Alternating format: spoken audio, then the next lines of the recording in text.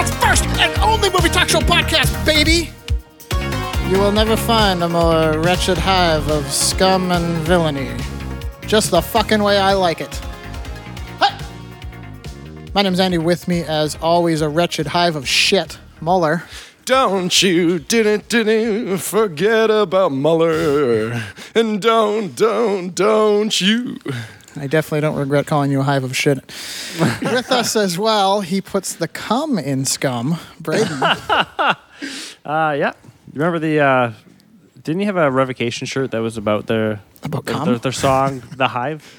Called The Bees. Yeah, it's got a bunch of bees attacking other bees. Yeah, it's awesome. And joining us today, very special guest. Very special guest. Like an actual special guest. Yeah, like all the way. Not just one of the usual homeless junkies Muller invites from outside the studio. Asterios Kokonos.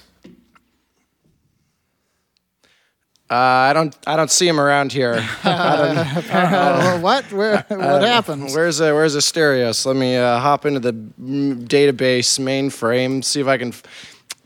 Guys, I don't think Asterios is going to make it today. Darn it. So we were here. It's what is this? 7:45 p.m. right now. We were here at 3:30. I've been working slaving away all day, dealing with all sorts of audio nonsense, trying to get our favorite comedian from New York to be able to remote call in and be on the show. And is it safe to say that this is the most work you've ever done, ever? No. Yes. That's I heard it here first, people. So so we've been slaving away, ready for our special guest. Prepared a segment just for him, and the piece of shit doesn't even show up to dead the show. To us. Dead. Yeah, you're dead to us, Asterios. Don't ever come on this show again. You're not allowed anywhere. No, Muller worked his butt off, and then I had to jump in. I worked really hard. With my expertise, and then I had to. Braden pretty much saved the whole operation. I saved the day with my awesome idea.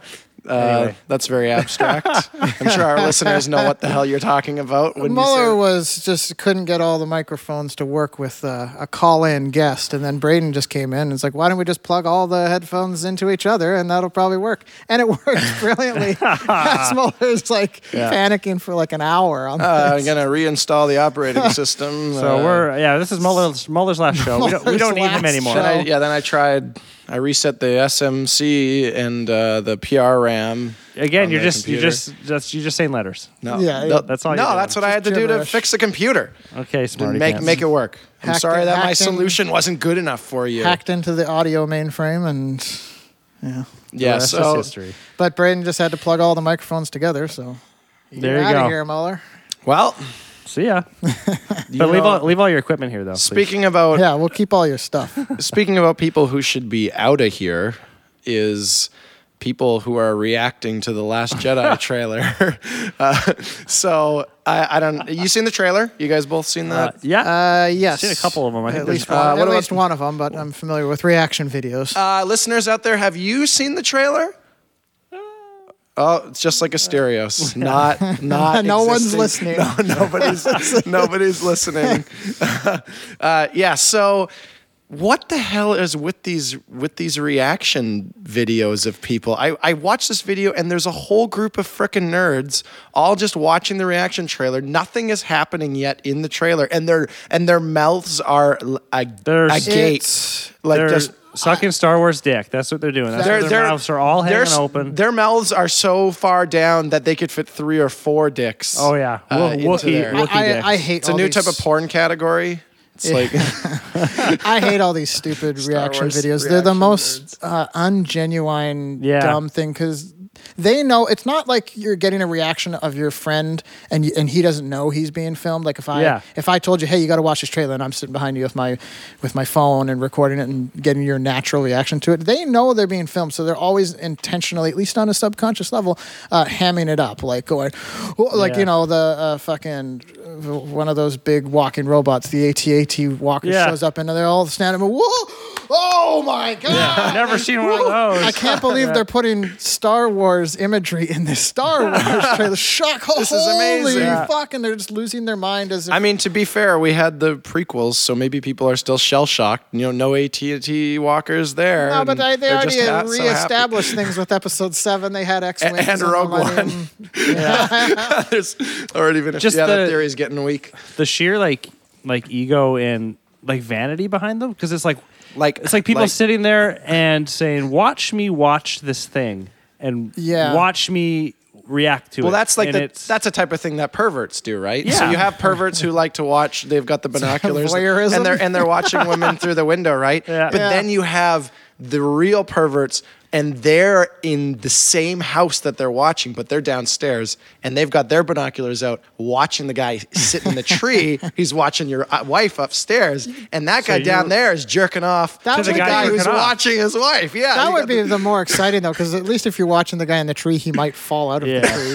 That'd be but it's more from the perspective of you're jerking off to the guy jerking off, which is like just this really removed. Yeah, so if you're watching this reaction video, that's who you are. You are that pervert. Yeah, you're a pervert. I don't get it. It's the bottom of the barrel when it comes to fanboyism and Star Wars, and not even necessarily Star Wars. They have quite a few views though. Too. There's I know it's a thing. Like reaction videos are a big thing. Like any nerd podcast or there's one with 307,000 views right here. That doesn't surprise me. And also, so the one that I really liked was the one that says Star Wars: The Last Jedi trailer reaction, and then in brackets it says official. Official. Is that?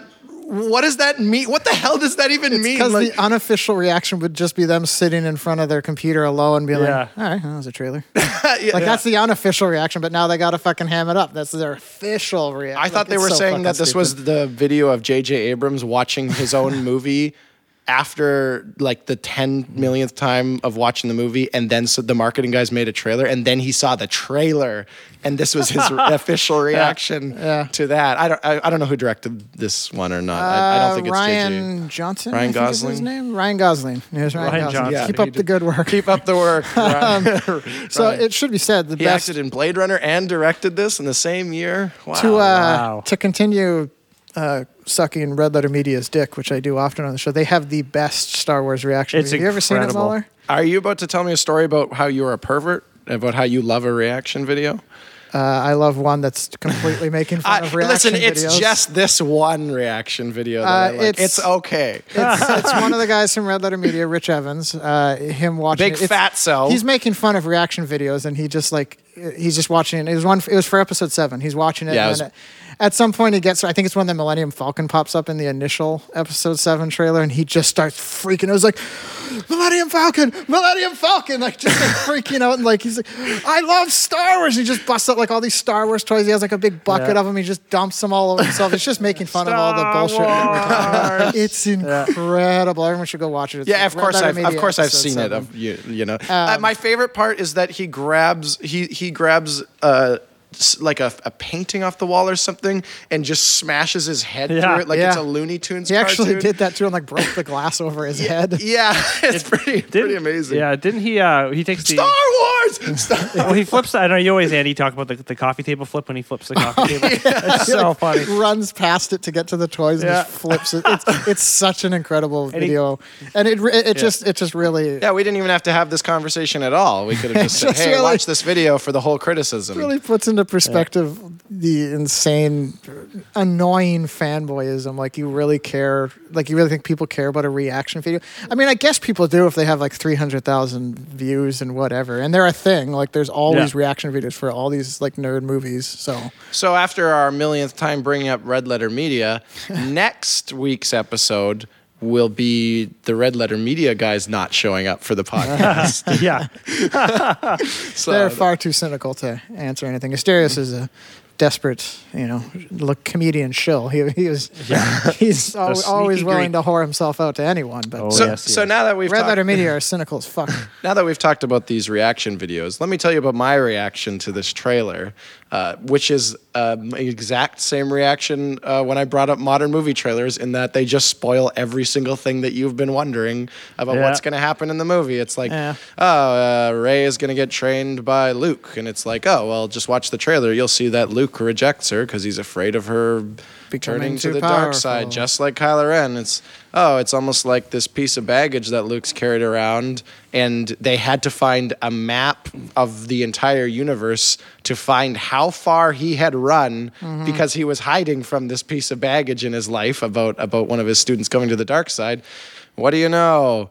That comes up in this movie as a problem, but they just spoil all of it, like every little thing. If I told you this whole trailer, I'd have to say spoiler alert for the whole movie because they just show you everything. Spoiled anything so much as they're just trying to redirect people. They're making it look like it's a spoiler for the trailer. They're making my reaction here. They're making it look like Star Wars, like Rey's going to turn to the dark side or something. But I think it's just clever editing to fool people, to misdirect. Yeah, so they have this scene where she's like, "Oh, I can't do this on my own. I need your help." And then the other side of the frame is Kylo Ren, the Sith guy, saying, extending his hand like he's going to help her. I mean, my first reaction was that he was turning to the good side and needed his help.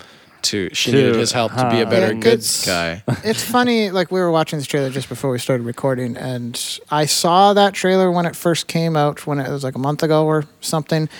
I just didn't care, and I'm not like really like I think the new one's probably going to be good or whatever, but I don't really even care. I saw that trailer and it's just like, all right, well, it looks like it'll be okay. Looks like it'll be a movie. I was like, there's something about it. I don't know if it was Rogue One or what it is, but I am just so not hyped in the slightest for this new one. I remember when Episode 7 was coming out before it had hit theaters. I remember thinking like, okay, that looks pretty good. Like I'm not a big Star Wars fanboy, despite how much we talk about it on the show, but I wouldn't say I didn't have any anticipation for it. I was like, okay, I want to see that movie. It's coming out in a couple of weeks, and I look forward to seeing it. This new one is just like, I just don't even care. If it wasn't for this podcast and us trying to gin up some content here and there and talking about discussions for the show, I wouldn't have even watched this trailer. I wouldn't have remembered that it's coming out this upcoming weekend.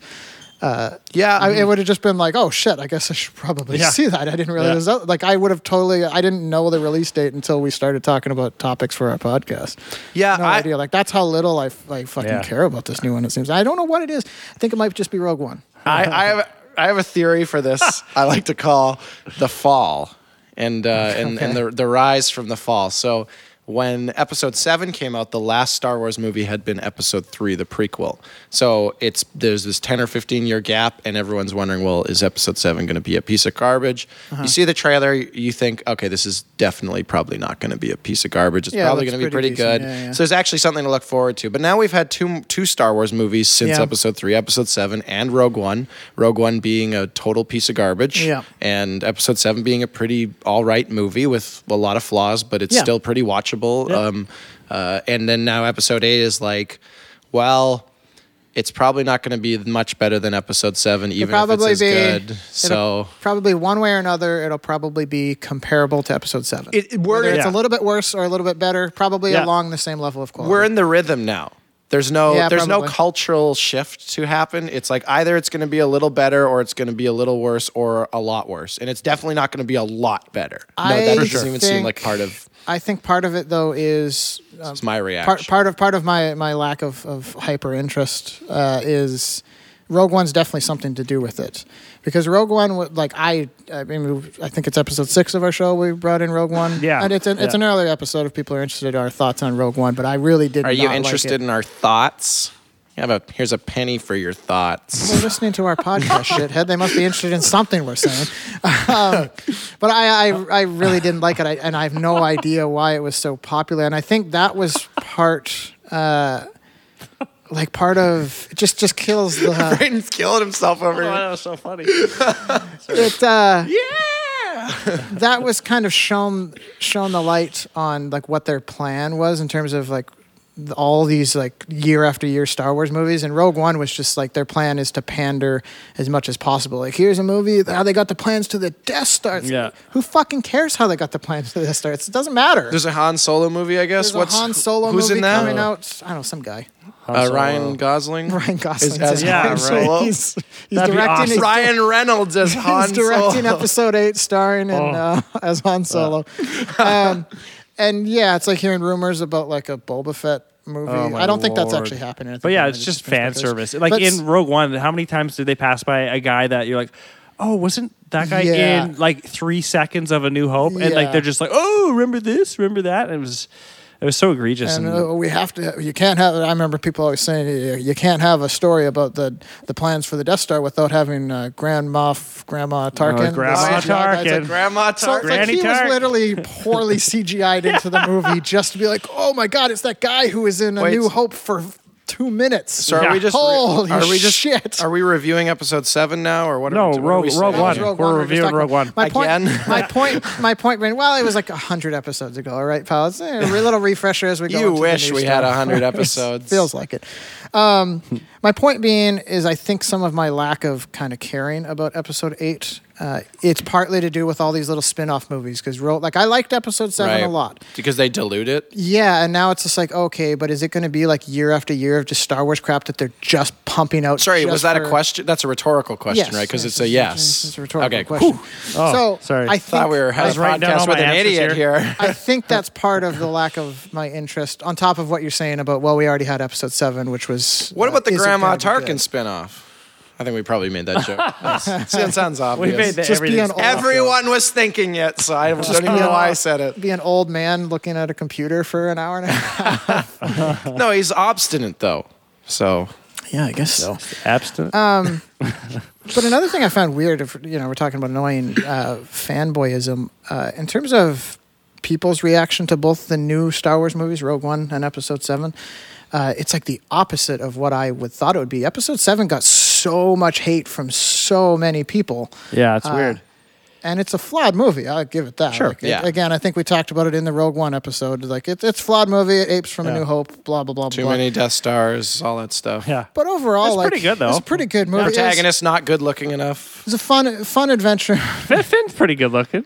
Yeah, it's got Oscar Isaac too. He's not the protagonist. A lot of handsome he's not the protagonist. He's gone for half of it. No. They think he's dead. So you're saying Adam Driver. You don't think Daisy Ridley, whatever the fuck, raised? No, I was talking about Adam Driver. I was talking about Kylo Ren, not good looking enough protagonist. He's a handsome guy in a really ugly way. Yeah, I guess he got better looking when he killed Han Solo, because then the overall the kind of the general pot of good lookingness dropped a lot, so that he got elevated from that move. Well, speaking of attraction, I hope you've all stuff seen like Episode 7. I watched Episode 7 the other night, and watching Han Solo and Leia as old people flirt was so weird. And remember, they start. You sent us a message that was hilarious. And they start hugging. They start hugging and stuff, and talking about their son, who's Kylo Ren. And I remember thinking, man, just picturing them doing it right now is just like so them as they gross. are. As they are now, like just two like people state. In their 70s. I was like, ew. Yeah, and you just said that out of nowhere too, and it was a really funny text message to receive. I don't, watching them flirt is gross. Kind of hot though. I don't understand. It's so weird. Trying to picture old Han and old Leia doing it is so weird. It's like that is pretty weird. I was trying to do it though. I'm sure that's what they wanted when they were making the movie too. They wanted you to be thinking. I just sent you back. I just said it is weird. That you're picturing that. But I don't understand. But so it baffled me that like there were so many people. There were people so upset with Episode 7 that they were like. Then they started praising the prequels. And being like, That's maybe weird. the prequels don't look so bad. And it's just like, okay. Yeah. Like, I get it because it had flaws. And maybe those flaws bothered people more. But then Rogue One came out. And I just thought, like, this movie's a pile of fucking garbage. I checked out of that movie. Like, it's long. I think it was like 2 hours and 20 minutes. I'm going off memory. I saw it once. I checked out of that movie halfway through the trailer. Dude, I think I was giving it the benefit of a doubt. It got popular reviews. It's like, okay, maybe it'll be decent, whatever. Like, I didn't like the idea of a movie about the plans for the Death Star from the get-go.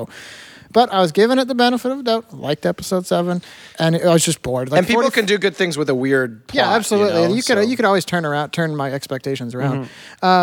Super boring movie. It was so boring. It was like 45 minutes in, and I just stopped caring. I was like, I don't. So again, are we doing another episode on Rogue One here? Or my point being is that I had like the opposite reaction. Like everyone went nuts. Like all the fanboys went nuts for Rogue One and they're praising it to all end. But they shit on episode 7 so much. It's like episode 7, fun little adventure movie with new cool characters. Yeah, totally. Got its problem. Praising it to hell. Rogue One is like just fucking boring characters that you don't give a fuck about with fan service. And it's like, so why did the fanboys annoy me so much? I was about to say, is that a rhetorical why again? Because I can answer that real quick. You're gonna ask that every time I pose a clearly rhetorical question. Well, you seem baffled. But I am baffled. I don't understand the fanboys. All you have to do is take all those guys making those reaction videos, and that's the guys that you're baffled by. All of a sudden, it all fits in. They're idiots. They are idiots. This is definitely where like my love-hate relationship with Star Wars comes from. It's the annoying fanboys. The fans are the worst part of it. I could deal with a crappy Rogue One movie. I don't give a fuck. Like, whatever. It's just a movie I don't have to see and I haven't seen since and don't ever plan to. But then all these annoying people just praising how great you love it. I mean, I love making fun of them. Yeah, you love it. This is a net positive for your life. Oh, I can't wait to get some of that more fan service. Like, I wonder how much masturbation was happening in the theaters. Like, did they show Rogue One in like porno theaters so all the fanboys could go jerk off to it? I wonder. Like, so it's like there's a masturbating section and a non-masturbating section. So there's that arcade in downtown Vancouver where, like, in the back they still have like old peep show things, and you can. It's an 18A arcade. You put the quarters in, you stick your face into it, which you're already. Yeah, so is that like, the experience you just? I thought you're in a booth. I thought it was a booth. You don't stick your face. No, you're in. I've never been. You go into a booth and then you. This is 2007. Let me finish. You stick your face and someone jizzes on your face. No, it's not an actual. It's like you go into a booth and close the curtain, and then you still gotta stick your face into like this viewing thing to watch the video. It's not just a screen. How do you know this? I went before I saw Guar like 15 years ago. What a 12 pervert. years ago. Some friends of mine went into that arcade. And then I followed my one friend's like, "Oh, come in here, look at this." And then I was like, and I looked, and I'm like, "Okay, this is." Braden's trying to pretend that he was bothered. My buddy paid for it. Was just watching it with the curtain open. He's like, "Hey guys, come over here." And so what did you see? Yeah, what was the video? I think it was like a naked chick or something, and then I was like, sounds about right. Who the fuck is still using a pizza? What goddamn year is this? Like, other than homeless people, so that's about it. If you think of is that just a service for homeless people? I don't know. If you think of society's reception of this, though, right? It's nostalgic. I guess. So no. So jerk off in a yeah. Sometimes I like to go back to when I was 8 years old and it makes you feel do it like I used younger. to. No one's nostalgic for the old ways of jerking off. Everyone realizes how great modern internet porn is. Nobody's desperate to go back to 50 cent. So this is what I was going to just homeless people. That's it. This is what I was going to say is that so the idea was way back in the day, if you had to buy some magazines or something or rent a porno tape or whatever, it was this embarrassing thing, right? The cliches of the guy in the trench coat, whatever, dark glasses, doesn't want anyone to see him going to the peep show or the sex store or whatever. So then everything moves to this online thing, and if you look at statistics, it's like 95% of dudes look at internet porn or whatever, right? 5% inaccuracy. Sounds like. And then so you have this thing where society is like, it's something that people accept now. So back then you're this creep. You gotta buy those magazines in private. So back in the day, like in the 70s, there was like the golden era of pornography. I only know so much about this because of Boogie Nights. That's a great movie. Like people, like they would play porno movies, like full on movies in the theater, and it was like a normal thing. There'd be reviews in the newspaper about like a porn that came out. Like it was more, except I don't know if it was that specific to the 70s. I think all of that changed when people started shaving, and that's when that stopped being acceptable anymore. Because you couldn't see anything before. Yeah, it's just a bush, man. Like what are you gonna see? Just naked people dry humping. That's all it is. Yeah, but as far as I'm concerned, they're just we're basically just watching a sex scene from Game of Thrones, and they're wearing all their furs and stuff, but it's tied around their waist. But I guess like A theater for porn is stranger than a booth. I'd rather have a booth than a fucking just a regular movie theater. Just go down to the Cineplex. They have that AVX airplane that flies through, and then it swaps over to these people doing it, and it's this porno theater. It's 500 seats. So yeah. How did this work? So Rogue One. I know where I was going with it. You interrupted me. So back in the day, that was this less accepted thing. I guess maybe it was a little accepted in the 70s. I don't know. But yeah, that is a movie shows are you saw different from a theater. Yeah. So then it's the internet porn where things are pretty accepted and normal in society. And right at the tip of your fingers. Yeah, so you think, oh, okay, well, I guess society is becoming more progressive and more fun, more accepting of that. But if somebody goes back to a peep show, they are a pervert. So actually, I think there's another dynamic there, right? It's not going back to the voyeurism. If we swapped back to magazines and peep shows, I think the same stigma is still there. There's something else going on in this situation. This is not people being more accepting of sex, because otherwise it'd be fine to go buy your magazine. You wouldn't have to do it in private, right? Because everybody accepts it. So you're saying you're agreeing that it's a nostalgia thing, like going back? No, I'm saying that if you go to a peep show, you are a pervert. If you're buying magazines, it's like a revelation for you. Yeah, but how is that different than people just looking at internet porn at home? Because it's out in public. It's in the back of an arcade. If you're going, where there's kids up front. I guess it's an 18 plus, so it's adults. If you're going to a 7-Eleven and buying a magazine to look at women, you're a pervert. But you're not jerking off to the magazine in the 7-Eleven. Wait, is that what you're doing at the peep show? Some people are. I think so. Oh my God. That's why there's a curtain in a booth. What the hell? So yeah, homeless guys jerk off. I've jerked off in my car while I was driving on the highway, but never in public. How does that work? Just at night. Actually? Well, you're going to get in a car accident, man. No. You got cruise control. What are you jerking off to? Other cars? No, I'm not jerking off to cars. Is that a Civic? Oh my God. Yeah. Oh, look at that tailpipe. Like your imagination or what? No, my imagination just fell out of my brain, and I was just jerking off to the car's tailpipes. Of course, my imagination. You can't be thinking about that stuff while driving. What are you thinking about while you're driving? Focusing on the road, motherfucker. Maybe listening to a song or something. But, you know, sexual thoughts kind of are all-encompassing, you know? Oh, man, no, not at all. I can be thinking I'm writing business plans in there while I'm having my whatever I'm thinking about. This is a weird Mullerism thing, or multifaceted. You're hamming it up here. No, I'm not hamming it up at all. Jerked off while driving. Yeah, absolutely. I've had someone not during the day. Yeah, like you don't want people to see you. It's not the time of day that I find weird about. I've had another friend make this claim, and I never believed him. Who is he? Who is he, and where does he live? That's a Richard claim. No, it's not. Oh, it's not. Never mind. Someone who listens to the show, you talk to him often, works in a government building. Oh, okay. You probably know. I don't know who you're talking about. Yes, I do. I can't join the club. I don't know if he wants me saying that's this. all. I don't know if he wants me saying this on air. I'm not sure if he wants me saying it yet. Anyway, the point. How do you jerk off while driving? What do you mean? Like the same way you jerk off? What do you jerk off into? You just let it spray all over your fucking lap? No, you got a sock. You just got to take off your napkins. So you got your hand on you got one hand on your dick and another using whatever sock, napkin, whatever it is you're doesn't sound that crazy to me. I'm winning him over. What's holding the steering wheel? Your right hand. I had a friend. So what's okay? You got one hand jerking off, one hand on your dick. I'm trying to figure out the logistics of this. You want to know where my dick is and where my hands are. I know what you're looking for. So the other hand is presumably the cleanup. I'm talking about the moment here. Yeah. The other hand is you got right hand on a dick, whatever. Dominant hand on your dick. Left hand. I'm left-handed. The other hand is the cleanup hand. What about the steering wheel? No. So is there a moment when you're ejaculating where there's no hands on the steering wheel? No, you got to stop and get your sock on there. I'm acting this out. Hang on, guys. Braden's got his dick out. No, you gotta once you gotta grab the sock and you gotta wrap it. Where did the sock come from? Off your foot. You took it off while driving, or you took it off before? I'm just breaking down the logistics of I didn't realize how funny this was until you started breaking it down, but that is pretty funny. When did the sock come into play? Did you know this beforehand? You're like, oh, I got to get my sock ready. Or did you take it off while driving? Or did you while you're driving. I mean, I didn't plan on doing it while I was driving, but it's like you're driving home. It's like 1 a.m. You're getting sleepy, and it's an hour and a half drive or something from Vancouver. It's like, man, I got to find something to do. Yeah, I'm more concerned about the mess though. Like no, it's all in the sock. How'd you get the sock? How'd you get the sock off while driving? You cruise control. Yeah, that's not hard to do. Yeah, it's pretty easy. You just take off your shoe and whatever. You got an hour and a half, so you can do it all. I don't think I could be in the right.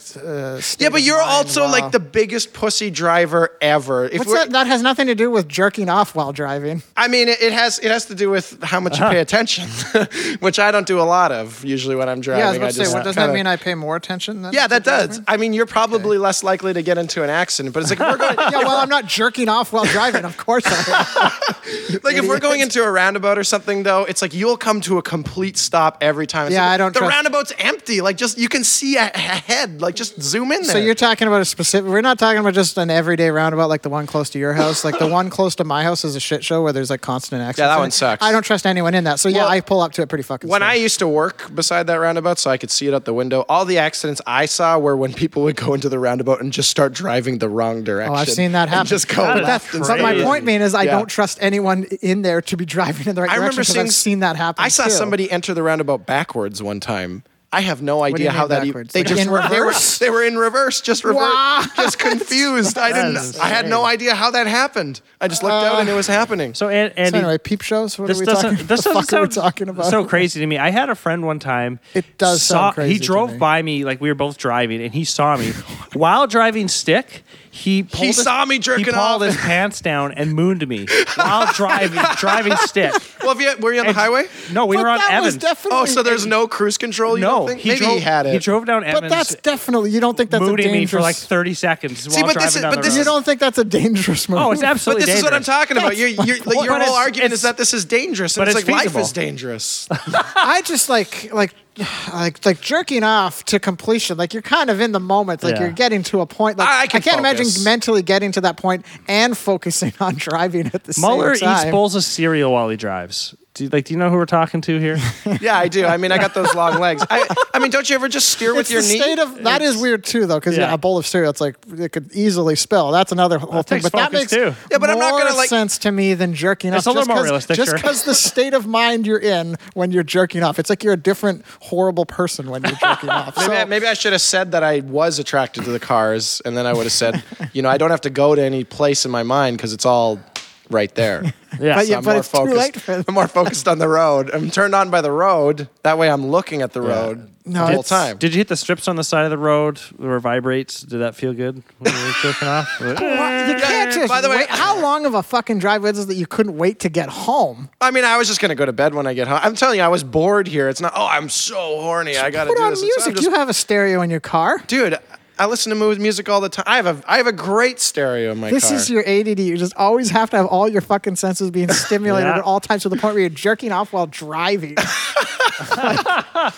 This music isn't enough. This podcast I'm listening to isn't enough. I gotta like the tip of my penis being stimulated too. This driving's not enough. I was listening to our own podcast while I was. Yeah.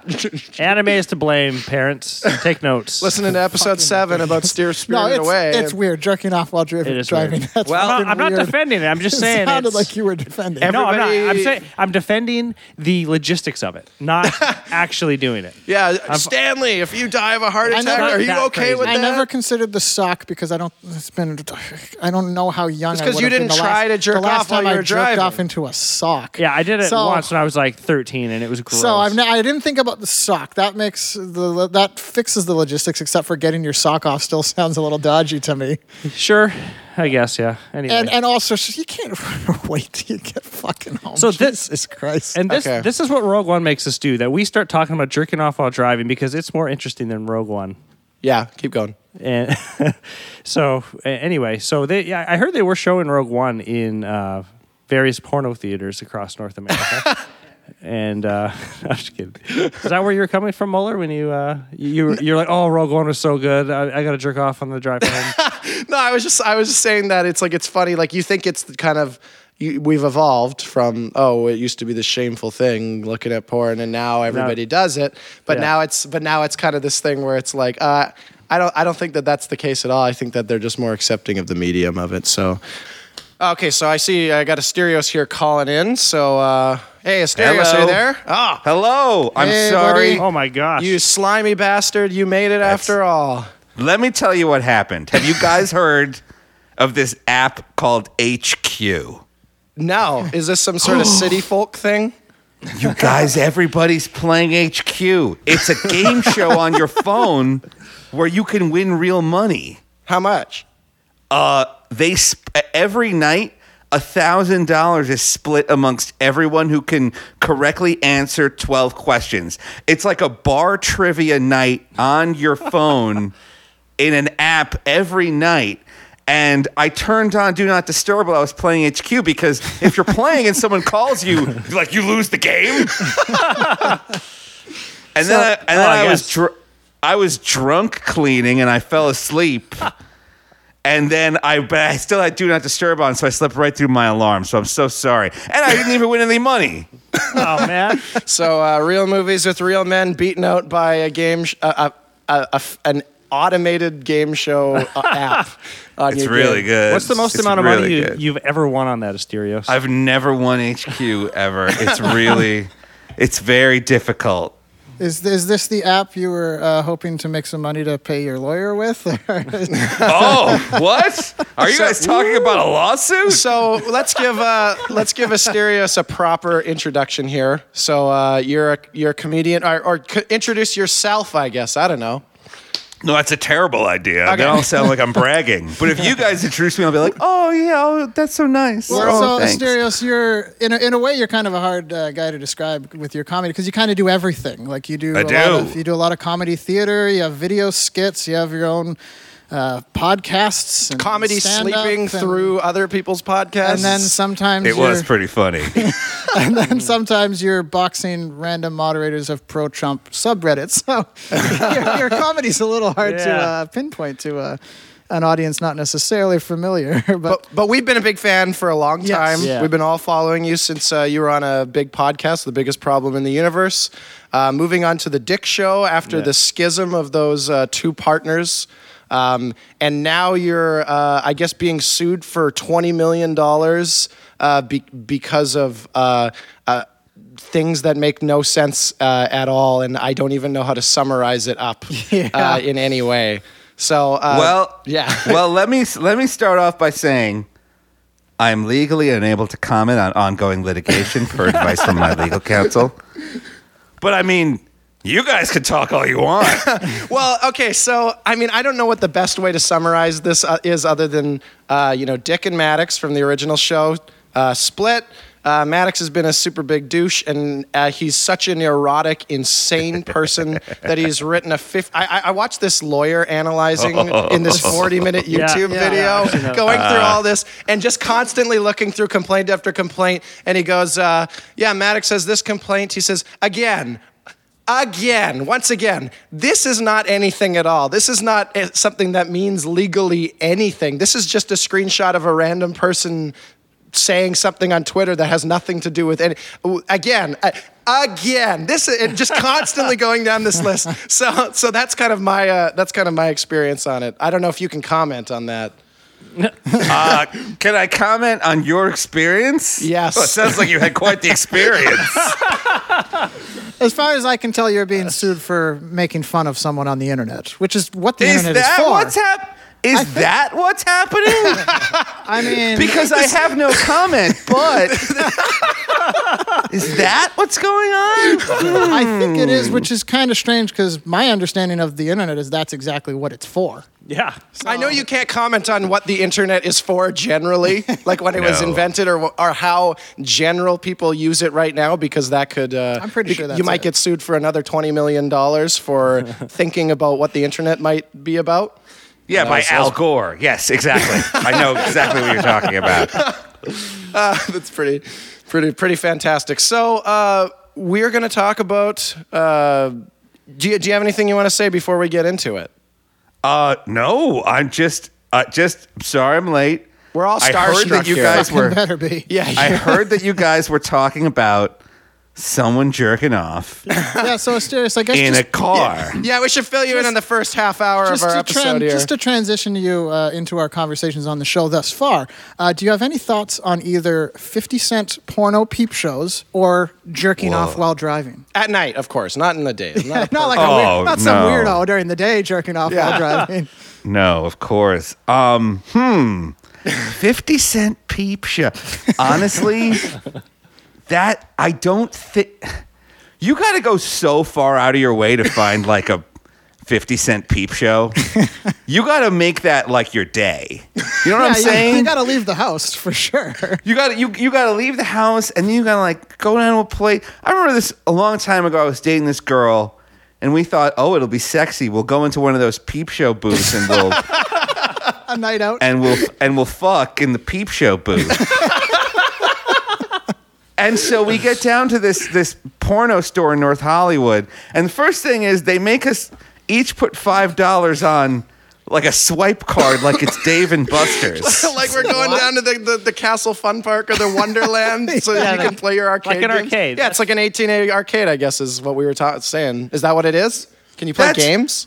Well, because here's what happens. We're like, okay, here's $10. And then they wouldn't let us into the same booth. They're like, yeah, we know what you're going to do in there. So they charged you extra? To you. But what I'm saying to them is it's like, well, guys, if I would have just done that alone, the point of it's like no matter what the end result is, that's happening. Now either it's my hand or it's this adorable young Iranian lady's hand. Yeah, either way, things are spilling. Something's either way you're gonna have to clean this up. And they're like, no. Use your sock. Then you'll be. Oh God, no! But then what am I paying for? That's true. So I left and I gave the porno swipe cards to my roommate. Seems like a guy who might need it. So he's at home and Asterios walks in. He's like, "Hey, you want a porno swipe card?" Yes, I do. Absolutely. I'm in the line. Okay, so I guess we should get to a little bit of movie talk here at some point. So this week, my most hated movie ever. Of the week. Asterios, you missed the cue, man. Come on, man. What are you dropping the ball? There we go. That was the best of the week ever. Yeah, I'm going to get a sound bite for that one. Is Star Trek Into Darkness. Hurrah. Why'd you say it like that? I don't know.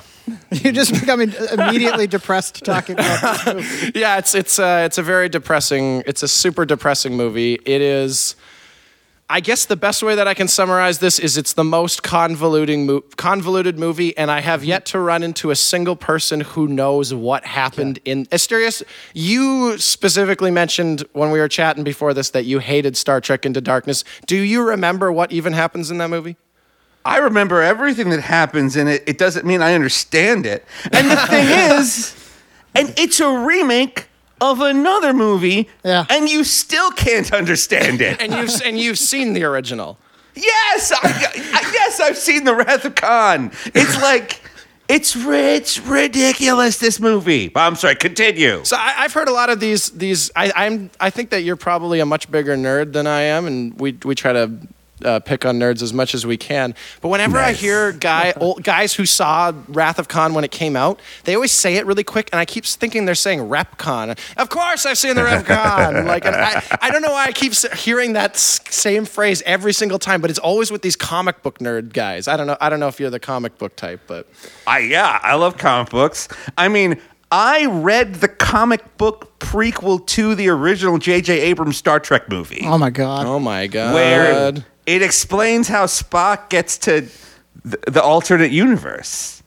Amazing. Turns out he and Nero team up and they use dark matter to try to save Romulus, and Nero's kid and wife die, and then Nero attacks the Enterprise D, and Data is captain because it's in the future, and like Ambassador Picard is visiting. Sorry, so was this good or was this bad? Yeah, this sounds like this sounds bad. It was great. No, it was good. Okay, sounds like a ton of information that no one should ever want to know. It didn't help even a little bit understand, because it's like, oh, you mean that the snarling evil guy is evil? Yeah. Like in the original Star Trek movie, it's like, I didn't need to know why this guy is like, I want Spock dead now. Like, he wants Spock dead now. Like, he's a bad guy. Yeah, you don't need to know anything more than that. People like Spock. This guy wants him dead. End of story. Pretty simple. And he also specified a timeline, if you'll remember.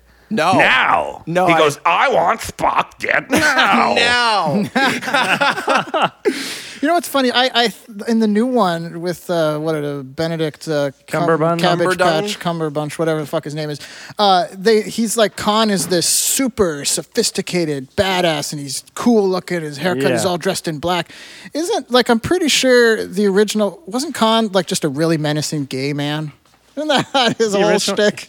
Yeah, he had like long gray hair, and like he was just kind of I don't know. He didn't look like that at all. He was like super fruity looking. He was kind of fruity looking. Some weird. I haven't seen this original. You haven't seen movie, the original Khan? Asterios, how would you describe the original Khan? I wouldn't use casual homophobia to describe him. How would I describe? I mean, I think the idea behind him is that he's supposed to be. Well, it's like every bad guy's supposed to be Hitler, right? It's just like, oh, this guy's so charming. He's got such power. Like he puts all the people of the SS Botany Bay under his sway, and I remember him being super kind of flamboyant. I guess that's the more appropriate word. But yeah, that's the funny comparison. That in this new one, he's all dressed in black and sleek and cool. But it's like he's just like a flamboyant guy with his weird, sweaty chest hair hanging out of his shirt. Now he's like basically like a space ninja. Yeah, pretty much. I guess it's supposed to be an alternate timeline, but I mean, Spock does admit in Into Darkness that he encountered Khan, so I guess it is supposed to be the same guy still. I'm getting so bored. But it's just none of the same characteristics at all. You would not think those to be the same sort of come from the same place. Those two characters. So maybe we should just try to outline the plot a little bit for anybody who hasn't seen this movie. Star Trek Into Darkness is the longest 30-minute movie I've ever seen.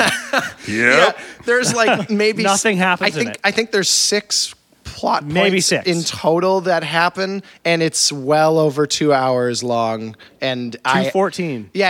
And all the main plot points I remembered from when I saw it in the theaters in 2013, and I rewatched it this morning, and I'm having a lot of trouble remembering what happened from this morning in it. So it's. Shit, I can't remember what happens. What happens? Khan gets some guy to blow up a building, and then the Federation has a meeting about it and decides we gotta kill him. We gotta get Khan. So just for context, I haven't seen this movie for like 2 years. This is what I can piece together from. Yeah, maybe you can help me figure out what happened, because seeing it this morning was not. Well, I watched it last night. Do you remember what happened? I do. Oh, whew. So yeah, they go after Khan. They go after Khan. They set up a meeting. Khan flees to Klingon planet. Yes. Okay, but so that's a major plot point though, because they're at the meeting, and then Khan shoots them all in a helicopter. So that's what the first major point, that triggers them to want to we gotta get that Khan. We gotta get him, and then he goes to the Klingon that wily planet. Rascal. He goes to the Klingon planet because thinking, they can't attack me on the Klingon planet. Relations with the Klingons, they're in really bad shape. I guess the humans don't get along with Klingons. Is that a thing from Star Wars, Star Trek Asterios? It is. It's a classic thing. Like the humans and Klingons are always at war, and specifically, it was supposed to mirror America and Russia's relationship. Oh, I'm sure that's really relevant now. So they didn't think too fondly of the Russians then. They're just a bunch of angry, war-torn barbarians. Yeah. They were portrayed as like a bunch of horrifying monster men. And then the Romulans were originally the Chinese. Who were like all sneaky and manipulative, and like you couldn't try, like a Russian would stab you in the front, and a Chinese guy. I mean, like a Klingon would stab you in the front, and a Romulan would stab you in the back. Yeah, not these actual people. Yeah. Just the. So one thing I was thinking about too with. What are they called again? Not the Vulcans. The Klingons? The Klingons. Yeah. Jeez, it's like a minute ago. I think it was like 10 seconds even.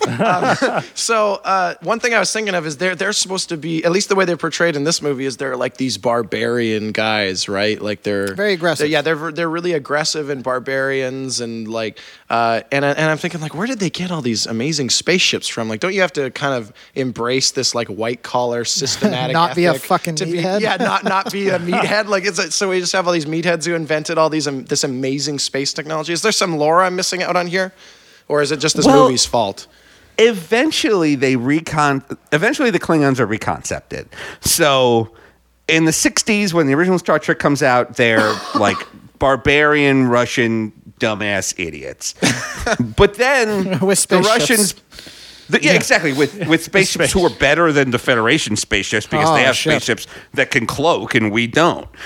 But eventually, when they start to rewrite Star Trek in the 90s and 80s, it doesn't work anymore. So they make them space Vikings. Oh, okay, that's a good description. And that's what the Klingons are right now in modern continuity. For example, much like the Vikings, they want to die in glorious battle so they can go to Valhalla. The Klingons want to die in glorious battle so they can go to a place called Sto-vo-kor. The Vikings are always drinking mead, and they're always drinking, and the Klingons are always drinking. What the hell is it called? They're always drinking blood wine. That's what they're always drinking. How much of your knowledge of American history is based on Star Trek? 100%. Why do you ask? Sounds about right. So wait, who are the Vikings supposed to be a metaphor for then in the 80s and 90s reboot or today? The Klingons. No. Sorry, the Klingons are the Klingon Vikings are a metaphor for who? Just old Vikings? Yeah, just the Vikings of old. Because think about it. It's like Vikings that in popular culture they love to fight. They love to drink. They love to party. They're just always looking for like a good time and a good fight. So it's like, well, if you're it's like they couldn't just get rid of the Klingons. So they were like, okay, well, this will explain why they're monsters. Who only want to stab each other. It's like, they're Vikings.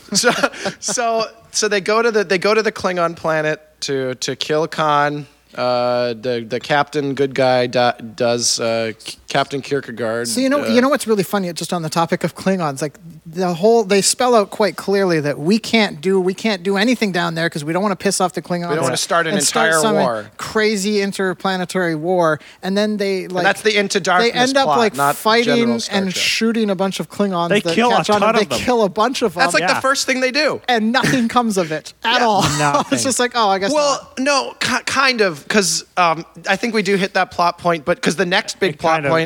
So they show up at the Klingon planet.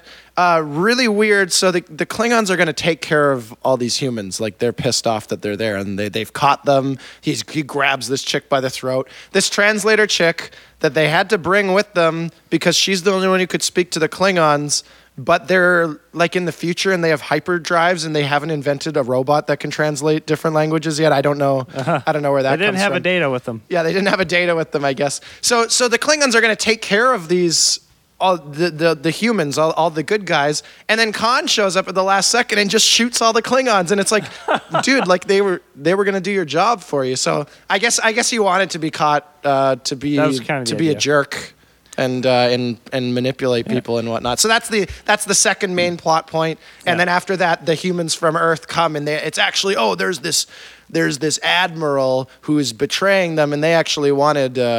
This is so confusing for me to even. It's a nightmare. My memory of it is that Khan went down to this planet. He wanted them to shoot missiles at them because all of Khan's race of people are frozen inside of missiles. Dude, I can't even follow this, and I just watched it. Like, is that? Yeah. How does? I might be remembering it wrong, but how does that plotline make any goddamn sense? They're going to fire your people through missiles and to get them back and safe, and they're going to survive this somehow. Before we move on from this part, Asterios, which was it? Search for Spock, where Christopher Lloyd plays a Klingon, or which I can't remember which. I feel like it was that one, but I'm trying to think of how the Klingons played into it. Is this in your trivia app game? This question? Yeah, I don't know if I've seen that question. Christopher Lloyd plays a Klingon. It's really funny. If it is, I would definitely lose. So he doesn't know. Okay. I don't know which movie he does, but he definitely does. Christopher Lloyd plays a Klingon who loves quoting Shakespeare. Yeah, you should look up pictures of it. He's really funny looking. Anyway. Okay, well, don't look it up now. Listen to the podcast while you're doing it. So the one thing that I noticed throughout this whole movie, and this really doesn't have much to do with the plot, but just the Star Trek thing, actually it does have something to do with the plot, is that this movie's just full of the Deus Ex Machina, which is just, I'm fighting the bad guy, I'm just about to lose, and then a dragon comes out of nowhere and kills him. And it's just this convenient plot device that has nothing to do with anything. Nobody set it up. And it's just a lazy writer. Most of the time, it's just a lazy writer just throwing in a random plot device to fix a situation. So constantly throughout this movie, they're in this super advanced society. They've got slipstream, hyperspace travel. All of they're transporting matter from one place to another, grabbing people from other ships and dissolving them and making them reappear. All this amazing technology, but just randomly for any plot point, all of a sudden their technology will be really, really terrible. So, I mean, at the end of the movie, Captain, I don't remember his name, but Admiral RoboCop. Yeah. So he's the main protagonist fellow.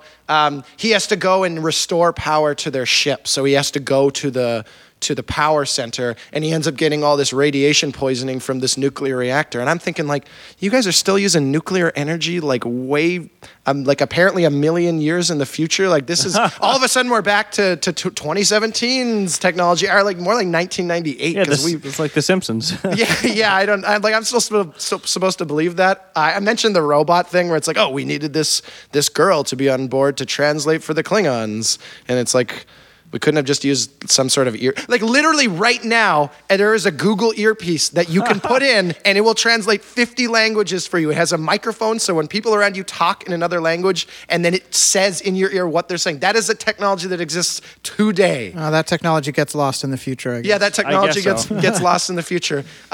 So they have another plot point where you talked about these torpedoes. So the whole thing is that Khan wants his torpedoes back. Because I guess all his people, like all his he hid his race of people that the Federation had captured. So this is my main problem with this movie. I remember while watching it, I watched it, and then you came over like right after, and you're like, "Oh, how was it?" And I just thought, I have no idea. I don't know what the fuck I just watched. Like, as far as I can remember, Khan, he wants the missiles shot at them, so he kind of double crosses them into shooting the missiles. But then they capture him, and Khan's like, "Oh shit, they caught me!" But then Khan intentionally got caught, so he double crossed them. And then Admiral RoboCop shows up, the captain of the Federation or whatever the fuck his title is. He shows up, and I don't remember what he did, but he double crossed them somehow. But Khan knew he was going to that and double crossed him, and it's just like you have this double, quadruple. It's like the end of Saw 3 here. And I'm like, what the fuck is going on? Like, you gotta dumb this down. I'm just an idiot who doesn't care about Star Trek. Why are you like, I don't know what's going on. This is such a confusing fucking mess. Yeah, can you make sense of this, Asterios? It's real bad. No.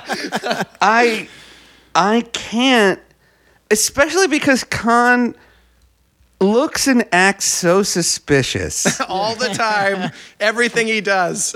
Exactly. After he murders 16 Klingons, he goes, I surrender to the Federation.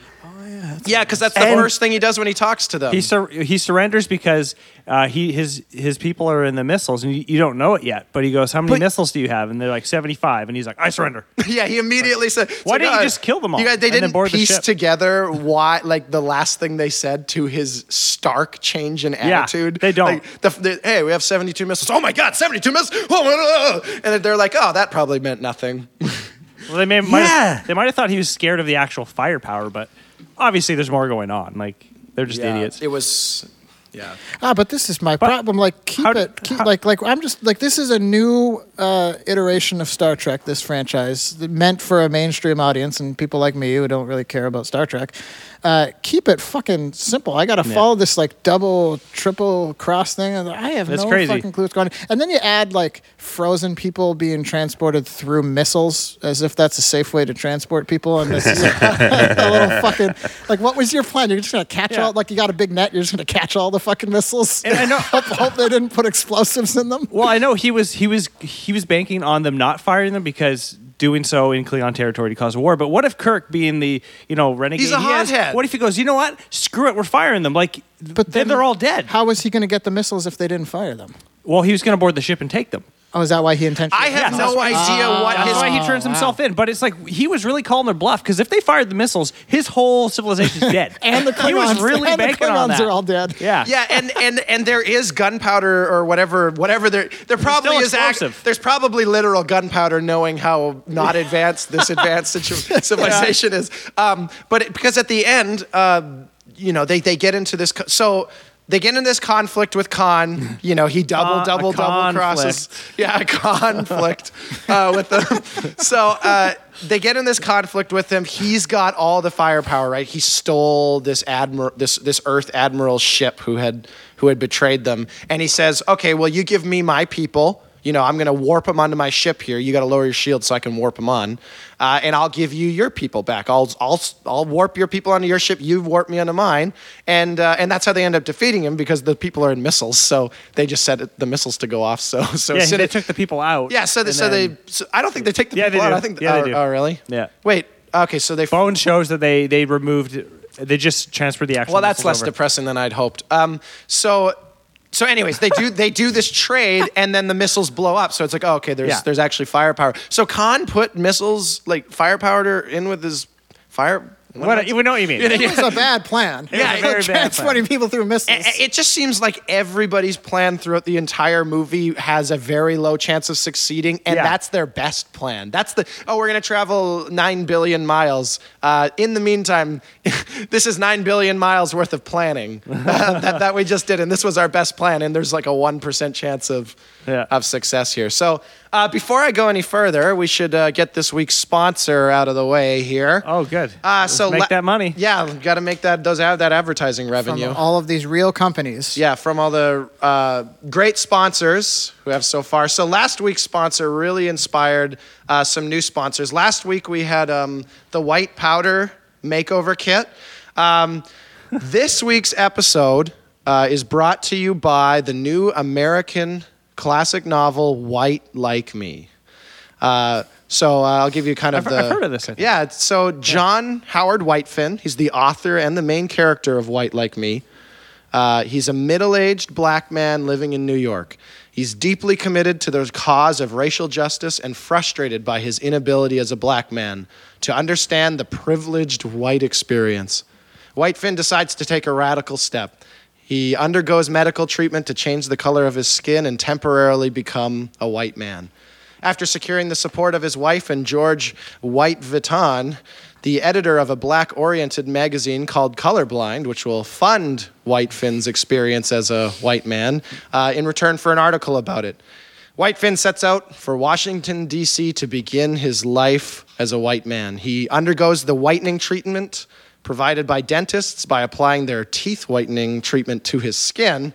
He briefly panics, feeling that he's lost his identity, and then quickly realizes now that he's white, his life is about to become a whole lot easier. So that's White Like Me, our sponsor for this week. It's like a Michael Jackson autobiography? That's pretty similar here. Something like that. Thank you, I think, sponsors. Whatnot. Do we still got you here, Asterios? Hello. Okay, good. We heard you creaking around, and then it just stopped. And then it just stopped creaking. No. So I was like, he probably put his mute on to be. I thought you fell asleep again. I got into my car and started driving and jerking off. I just didn't want you guys to hear it. Sorry. Attaboy. Well, I can hear it now. Gosh, have some sense of propriety here, Asterios. Yeah, you'll never unhear it now. So this Deus Ex Machina going through Star Trek, it's just this constant, it's always happening to solve whatever their problems are. So they have this point where they have to get one of the missiles back onto the ship so Spock can, no, it's the doctor guy, the Carl Urban boy. Yeah, Bones. Dredd. Bones. Yeah, he played Dredd. Dr. Dredd. Yeah, Dr. Dredd. So he's trying to, they're using him because he's a surgeon, I guess, because he has tiny fingers and he can really get up in there. Very dainty. So they're like, oh, you got to rewire this bomb. Prerequisite to being a doctor. Yeah. Dainty fingers. Yeah, you got to rewire this bomb. So he tries to rewire the bomb and his arm kind of gets stuck in it. And they're like, oh, the bomb's going to go off, right? You triggered it to go off and you got 30 seconds. So they're like, oh, well, we can't beam him back without beaming the missile on board. You can't beam one back without the other. Again, and it's advanced technology. Really, like this advanced technology can't tell the difference between human tissue and a torpedo. Yeah. Like there's no way for it to map that out in any capacity, really. Don't they always like teleport shit? Like they'll be in like they have them as the people being teleported, and then they have their clothes, and they always have like phasers and like their whatever their little GPS things, whatever the fuck they are. Yeah, it's weird. You can, if a dude is being teleported, you can jump on his back, and then you are also teleported for some reason. That just happened in an episode of Star Trek Discovery, which takes place 10 years before the J.J. Abrams movie. Which one is the Discovery one? Is that the one with the Quantum Leap guy? Scott Bakula? No. Oh, no. It's brand new. No. You're thinking, okay, that's Star Trek Let me tell you Enterprise. all about Enterprise. Which is like one of the worst things I've ever seen. Scott But Bakula? Star Trek Discovery is I was so looking forward to it because I loved Quantum Leap so much. I as a kid, I would think about the last episode of Quantum Leap all the time. So for people who don't know about Quantum Leap, so I'll let you do the synopsis actually. No, oh, okay. Well, it's just I saw it as a kid, so I hardly remember. I just remember he warps into people's bodies and that he has to solve their problems. That's it. That's why Quantum Leap's so good. You can explain it in a sentence. It's a scientist and he leaps into some dude's body and he's not allowed to leap out until he fixes whatever problem they have. So, and then he has sex with their wife while he's at it. Yeah, he does. So he basically he's just this integral. He's too ashamed to go to the porno, the Pete Booth, so he goes into someone else's body and then he goes and does it. Yeah. Awesome. Well, they don't let him in there with his friend Al. Oh yeah, there's like an old guy. He's like his angel or something like that helps him through. He's an angel? I saw this when I was 7 years old, man. Like my mom would watch this on Space Channel, so I hardly remember. Is this anything like Teen Angel? No. Remember that show? It's not. It's nothing like Teen Angel, a show about a teenager who dies. And but it's also a comedy. Do you remember why he died? Because the story behind that, he pulls a... He's about to say it. Okay, no, you go, Scarios. Because I remember exactly. No. Oh, I remember them having to come up with a funny reason he dies to tell everyone why he dies. He pulls out from under his bed a 6-month-old cheeseburger and eats it, and then he just dies. He just dies. I didn't remember the show. I just remembered that plot line. He becomes his best friend's guardian angel, and then God isn't in it, but God's cousin, I think, Rod, is in it, and it's this black guy. Yeah, and then he's just this big face in the sky, and then he guides Teen Angel. Was this a Family Channel show? It was a TGIF show. What the hell is that? I know what the acronym means. It was on ABC. ABC had like caught you there. ABC had these lineups every Friday. They just show like family friendly shows. Yeah, and it was part of that lineup for like a year. So anyway, Teen Angel, everybody. Man, this is the weirdest jerking off sounds from Mysterious ever. It's like clicking. What is it? It takes a lot to get me home. just like every leap Sam was hoping would be the leap home. So he ended up home. He ended up being an Enterprise, and I guess that didn't pan out. I always just thought it was a good show because it's the Quantum Leap guy, of course. That's what we were all so excited.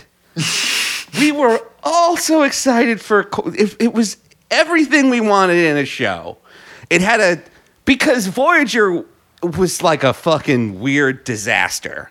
So literally they all had a meeting at Paramount and they were like, our next show better have a fucking ship called Enterprise in it. Because these idiots thought like, oh, that's why people like these Star Trek shows because of the name of the ship. The original Star Trek series. Yeah, duh. The original Star Trek series had Enterprise. Star Trek: The Next Generation had the Enterprise D. And so with Star Trek Enterprise, it was like the first starship was the idea. They were kind of like it was like Lewis and Clark meet the Wright brothers, but in space, but with Quantum Leap, and also there's a sexy Vulcan there, played by Jolene Blakelock, and all this shit. Wow, and what a recipe! It's really bad. Unlike Star Trek Discovery, which has the worst pilot I've ever seen for a super good show. Pretty good. If your listeners are going to watch Star Trek Discovery, just skip to episode 3, Trust me on this. It is so much. It is like 2000s Battlestar Galactica level good. Except for the pilot. Oh, you are scratching me where I am. Yeah, you're barking up the right tree with Braden. I love that show.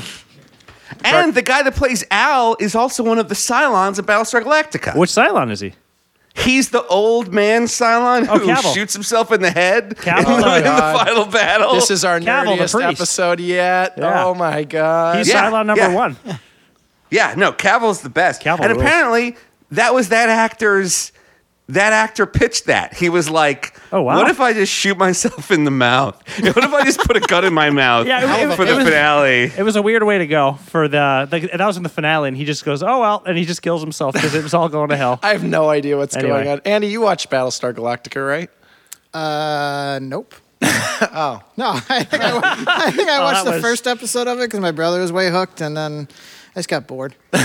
There's this sexy lady in a red dress, and then... Number 6. And then I just wanted to go to like a peep show or something, so stopped watching.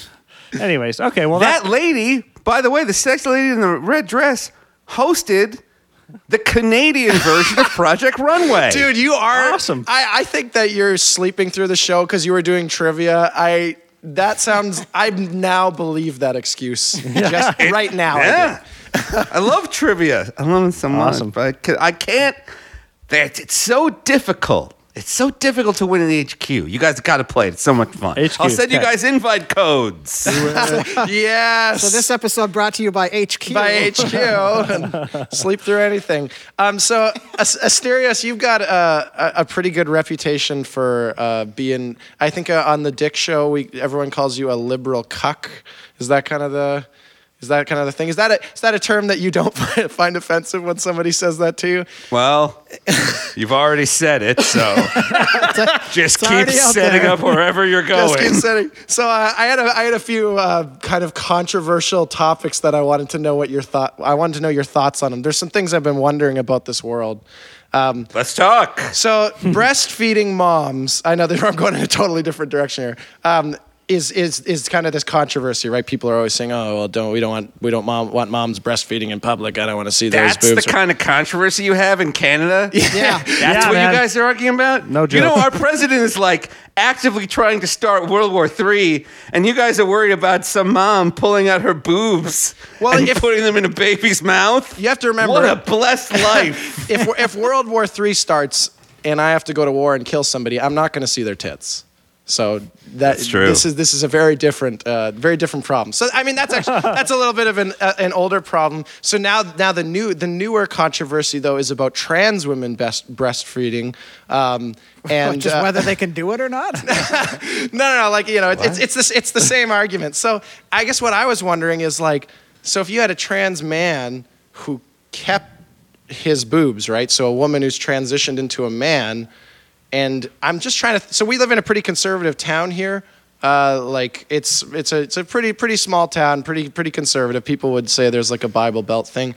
It's like I'm just trying to figure out how to turn this into something that's going to work for everybody, right? Like, do you put a bag over somebody's head so these conservatives accept it or something like that? Or I can see that I've lost a bag over the breastfeeding trans person's head. Right. So it looks like a woman from the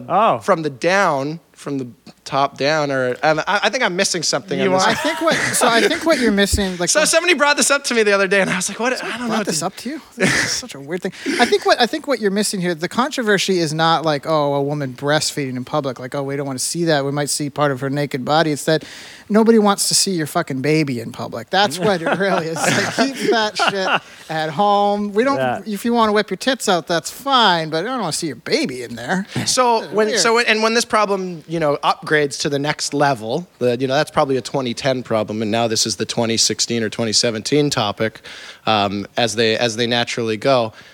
So do we just keep that line of reasoning? Like, what's the argument here? How do you I just don't want to see your baby anyways. I don't care if you're trans or not. Or just keep your baby at home. Yeah, that's all. Yeah. What do we say, Asterios? He doesn't. He's like, what the hell? No, I mean, I know it. This shit comes out of nowhere. It's like You never see this shit in real life, and it's never a problem in real life. I 100% agree. Some weirdo blogger realizes, I got a great headline. Trans woman wants to breastfeed. Like, should this be allowed? It's a great headline. They always... Yeah, exactly. And then people click on it, and it goes around Reddit and 4chan, and it's tweeted and retweeted and all this shit.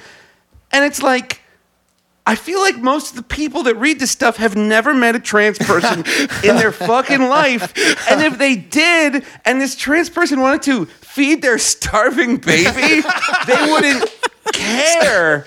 But because you see it in the headline, it's like, oh, well, let's debate both sides. Oh, what's this interesting food for thought? It's like, it's not food for thought. It's food for some baby. Like, leave this lady alone. Yeah, it's like that whole trans bathroom controversy. Like, I remember that came up, and I remember thinking, has anyone ever actually stopped to talk or care about where a trans person goes to take a shit?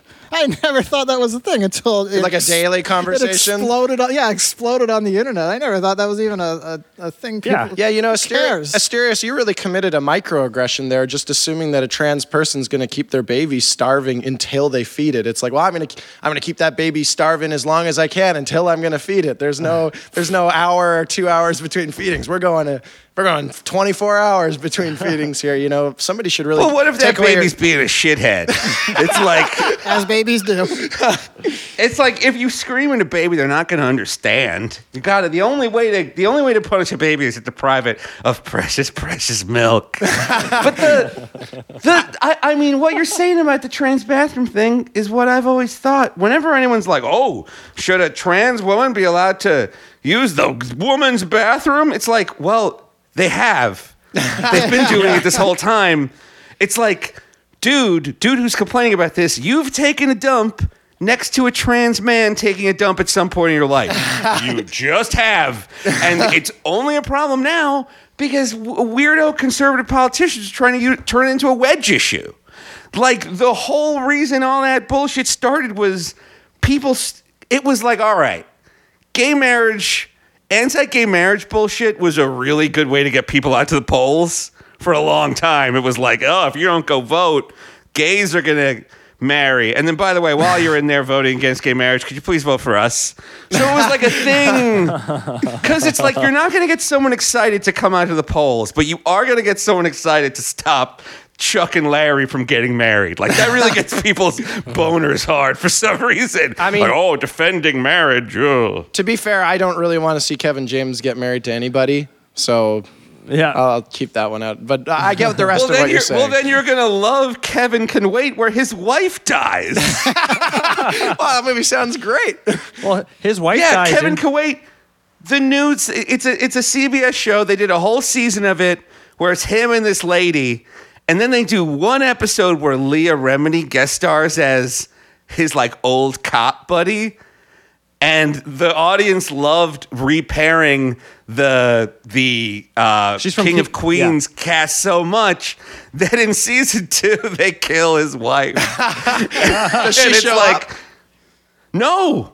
Oh, like not the old. It takes place like a year later, and it's just like, Mom's funeral was a year ago. And the robot is president now. That's also, we all eat with our hands and put shoes on our feet. That's really weird. It's so stupid. Yeah, I had a friend of mine was saying to me, like, he said, you know, you've probably like jerked off to a trans person and didn't know it, right? And possible. And I was faithfully able to say, well, being a part of the Dick Show Facebook group, I have been able to see all the traps, and I've developed a sense. So I can faithfully say that's not true. Thank you very much. The idea behind a trap is also the dumbest. It's like trans people, they have better things to do than try to trick straight people into jerking off. Yeah. I think they're just a bunch of pranksters, those trans people. I mean,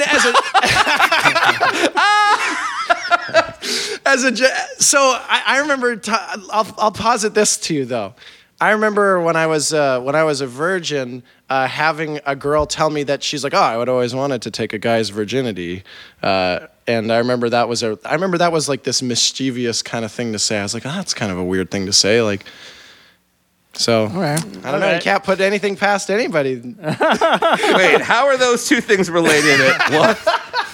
I don't get the connection. Yeah, they're not really. That's a Mueller thing. You should have been prepared for that. The 80-day, yeah. So, and the other question I want to, the other question I put in quotes that I want to pose is, so anti-vaxxers is this old issue that's, I know people have a problem, right? Liberals always have a problem with anti-vaxxers, and that's this whole thing, because.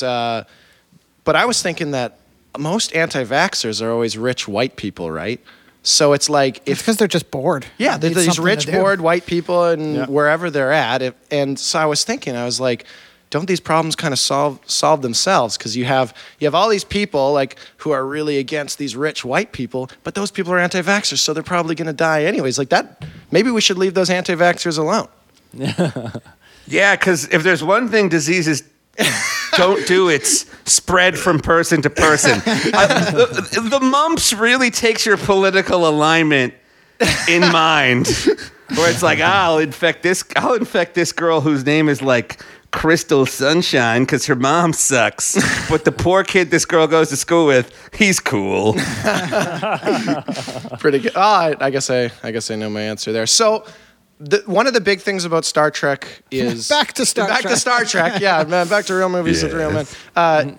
Is this idea of science fiction versus science fantasy, right? And kind of the idea is, Star Wars is science fantasy, Star Trek is science fiction. You're meant to portray some sort of actual scientific idea, but you package it into a show that people can understand, generally using terminology or visuals so that they can, there's a little bit of education, right? Like that's kind of the original series, and I don't think that Star Trek is science fiction at all. This Into Darkness, at least. Like, I think it's just a fantasy show. Yeah. I'll give you my seed idea, which is so at the very end. Oh, you got a fire going on over there. They're flying. So So at the very end, so Khan, remember they do that swap, right? So Khan gets his missiles and he blows up, but then he shoots the Enterprise anyways. So then they're going down. So they're hovering above the Earth. I can't even use the word hovering because that's not science. It's like they're orbiting. And so they get shot, and then there's this like 40-minute scene of their ship going down to the Earth, right? They lose power. That's the one where Captain What's-His-Face gets the radiation poisoning. And I'm thinking, like, don't you have to try to get into the Earth's atmosphere? Like you can't just get fall into it. Like you have to freaking launch yourself at the atmosphere to break into it. I guess this is in the future, and global warming is just there's no ozone anymore. I guess that's the future. That's the science fiction of it. So yeah, I don't think that it's a science fiction movie at all. I think that's how far it's departed. These new iterations of Star Trek movies, they are definitely catering toward an audience that does not give a fuck about Star Trek at all. I don't know, Asterios, you seem to be more of the Star Trek fan. Would you say that's fair? Like these new movies, like they don't really seem like they're for the Star Trek fans. This is trying to sell Star Trek to people who don't really like Star Trek. Oh, I mean, I definitely think that's true. There's barely any science in any of these movies, but it's so it's supposed to eat it. Like, interestingly, so with the J.J. Abrams Star Trek movies, they tried to make them as wide an appeal as possible. You're absolutely right. They cast young, hot people, and they're going around shooting lasers and fighting and fucking, and they're having a good time. And then, when that didn't work, they went the complete opposite way. They put Star Trek Discovery behind a $10 paywall. It's like, all right, this is only for Star Trek people. And more importantly, only for Star Trek people that have money. So the only Star Trek people we care about.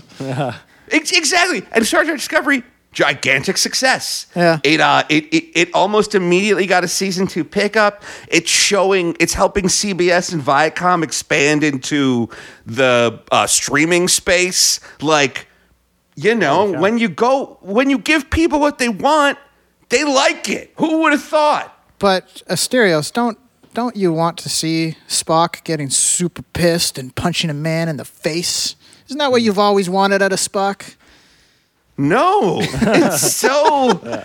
Oh, and then don't forget, while he's punching Benedict Cumberbatch in the face 50 times, and his girlfriend is screaming like, Spock, stop, you're going to kill him. And it's like, you mean this guy that just killed Captain Kirk? Like, oh no, what if we kill the guy that just killed Captain Kirk? No. Don't forget, 9/11 is also happening in the background. All this shit crashing because everywhere. The way this movie ends is a spaceship crashes into a bunch of buildings in a city to the point where literally in the theaters, I believe this is true. If not, I mean, it's been a long time since I've seen this movie. I think that the movie ends with like a title card being like, Paramount remembers the victims of 9/11. That, you know what? Well, I'm gonna Google this right now to make sure. That's just a good way to get people on your side. They should have that after every movie. Yeah. This is our, rom-com. Play the movie, end credits. We remember 9/11. I can. Oh, sorry. I was gonna say, well, these movies, like when you're saying they're comparing the science fiction, science fantasy. These are basically just action movies in space. That's a science fantasy. Yeah. It's like it's just like anything else, but it's in space. It's a generic sci-fi action, not sci-fi. Sci-fi action plot that they Science had. fiction. Sci-fi, whatever. It's a generic fantasy sci-fi thing in space that they just copied and pasted Star Trek names over the top of. Basically. My understanding, but it works in the first one. The reason I think Star Trek Into Darkness is so terrible is that it is a big step down. The original Star Trek, 2009 J.J. Abrams Star Trek, is real good. Yeah, I like it. It's really fun. It is very good. I remember liking it, yeah. You care about Captain Kirk and you want him to succeed, even though he's a fuck-up. Exactly. And like you're watching this guy fuck up and you're like, well, you know, when I'm a fuck up too. Like we're all fuck ups. Marty McFly is a fuck up. Neo from The Matrix is a fuck up. Yeah, did you watch that Red Letter Media review as well? I did. Yeah. We talked. And that's great. Yeah. Billy Peltzer. Yeah, exactly. Yeah, the kid from fucking Gremlins is a fuck up. Yeah. Because nobody thinks they're doing it right. Unless you're like an idiot like Donald Trump, where you're like, I'm smart and great. So you know. We had a bet here, by the way, that we could get you to bring up Gremlins before we did. So I'm pretty happy. Nice try, boys. Sorry. Nice try, boys. Gremlins 2, by the way, this has the opposite problem from Gremlins 2, where the sequel is the good one. Where it takes a big step up. Remember when the Gremlins literally murder film critic Leonard Maltin in Gremlins 2? It's so great. Is that your favorite Gremlins 2 moment? Or no, my favorite Gremlins 2 moment is the moment where the Gremlins literally break the film strip and Hulk Hogan has to threaten you. Holy fuck. So, Asterios, I got to pause you for a moment. We do a segment on the show every episode called Gremlin of the Week, where we talk about a specific gremlin that's our favorite this week. And this week, I was going to bring in the film projector gremlins that stop the movie and make it look like it burned up or whatever and then play pornography. That's amazing that you brought that up. That is literally what I was bringing in. What's your name for this? So time for the Gremlin of the Week. We already sang the theme song. Specifically, the second Gremlins theme song, not the first Gremlins theme song. That's the one we just sang. It's the film projector gremlins. They stop the movie and it looks like it fuzzes out. And I remember hearing that people in the theater were like, oh, what the fuck? Because it really looked like the film was breaking up and burnt out. And then you see shadow puppets that are clearly the gremlins fucking around. They play on some old-timey pornography. And then all the bushes. And then, and then it cuts to the people working at the movie theater, and they go "Don't worry, we'll take care of this." And they go find Hulk Hogan, who then just starts yelling at the gremlins. He's like, "Hey, you gremlins, you better stop that! You're gonna have to deal with the Hulkster." And it's this happens in the. Are you going to a hospital right now? Yeah, are you getting arrested right now, Asterios? You know, I'm so tired. I'm going to go take a nap in the back of this ambulance. You know what's so great about that ambulance is it sounds like it's from the 20s, by the way. What type of fucking ambulances do you have in New York over there, man? I know. It's like a hand crank. It's got like a fucking hand crank. Someone in the back with a crank. But the interesting thing about that scene is they shot an alternate version of it for overseas markets that didn't know who Hulk Hogan was. Oh my God, I didn't know this. God. So who'd they put in there? Or did they just not put anyone? They put John Wayne in there. What? No way. Now, it's not the real John Wayne who had sadly passed on by this time. But what they do is they take an old clip of John Wayne going like, well, and then they just dub in some terrible voiceover, and they're like, well, hold on there, little gremlin pilgrims. Y'all better put back on gremlins or there'll be some trouble here, hombres. And then the gremlins put the gremlins put the movie back on. It's amazing. It speaks to the madness that is Gremlins 2 when it goes off the deep end where you literally have Gremlins stopping the movie you're watching to play old-timey porn. It's incredible. I know. It's fantastic. It's like the Gremlins knew what we wanted the whole time. Yeah. They knew. I hope you're ready to sing with us here. That's the Gremlin of the Week.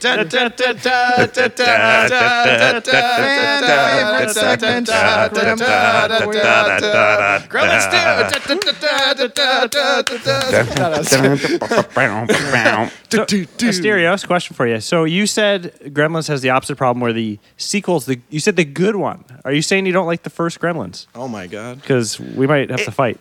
Yeah, we might. You have to wait till after he admits it. Then you. It's fight. just not as special.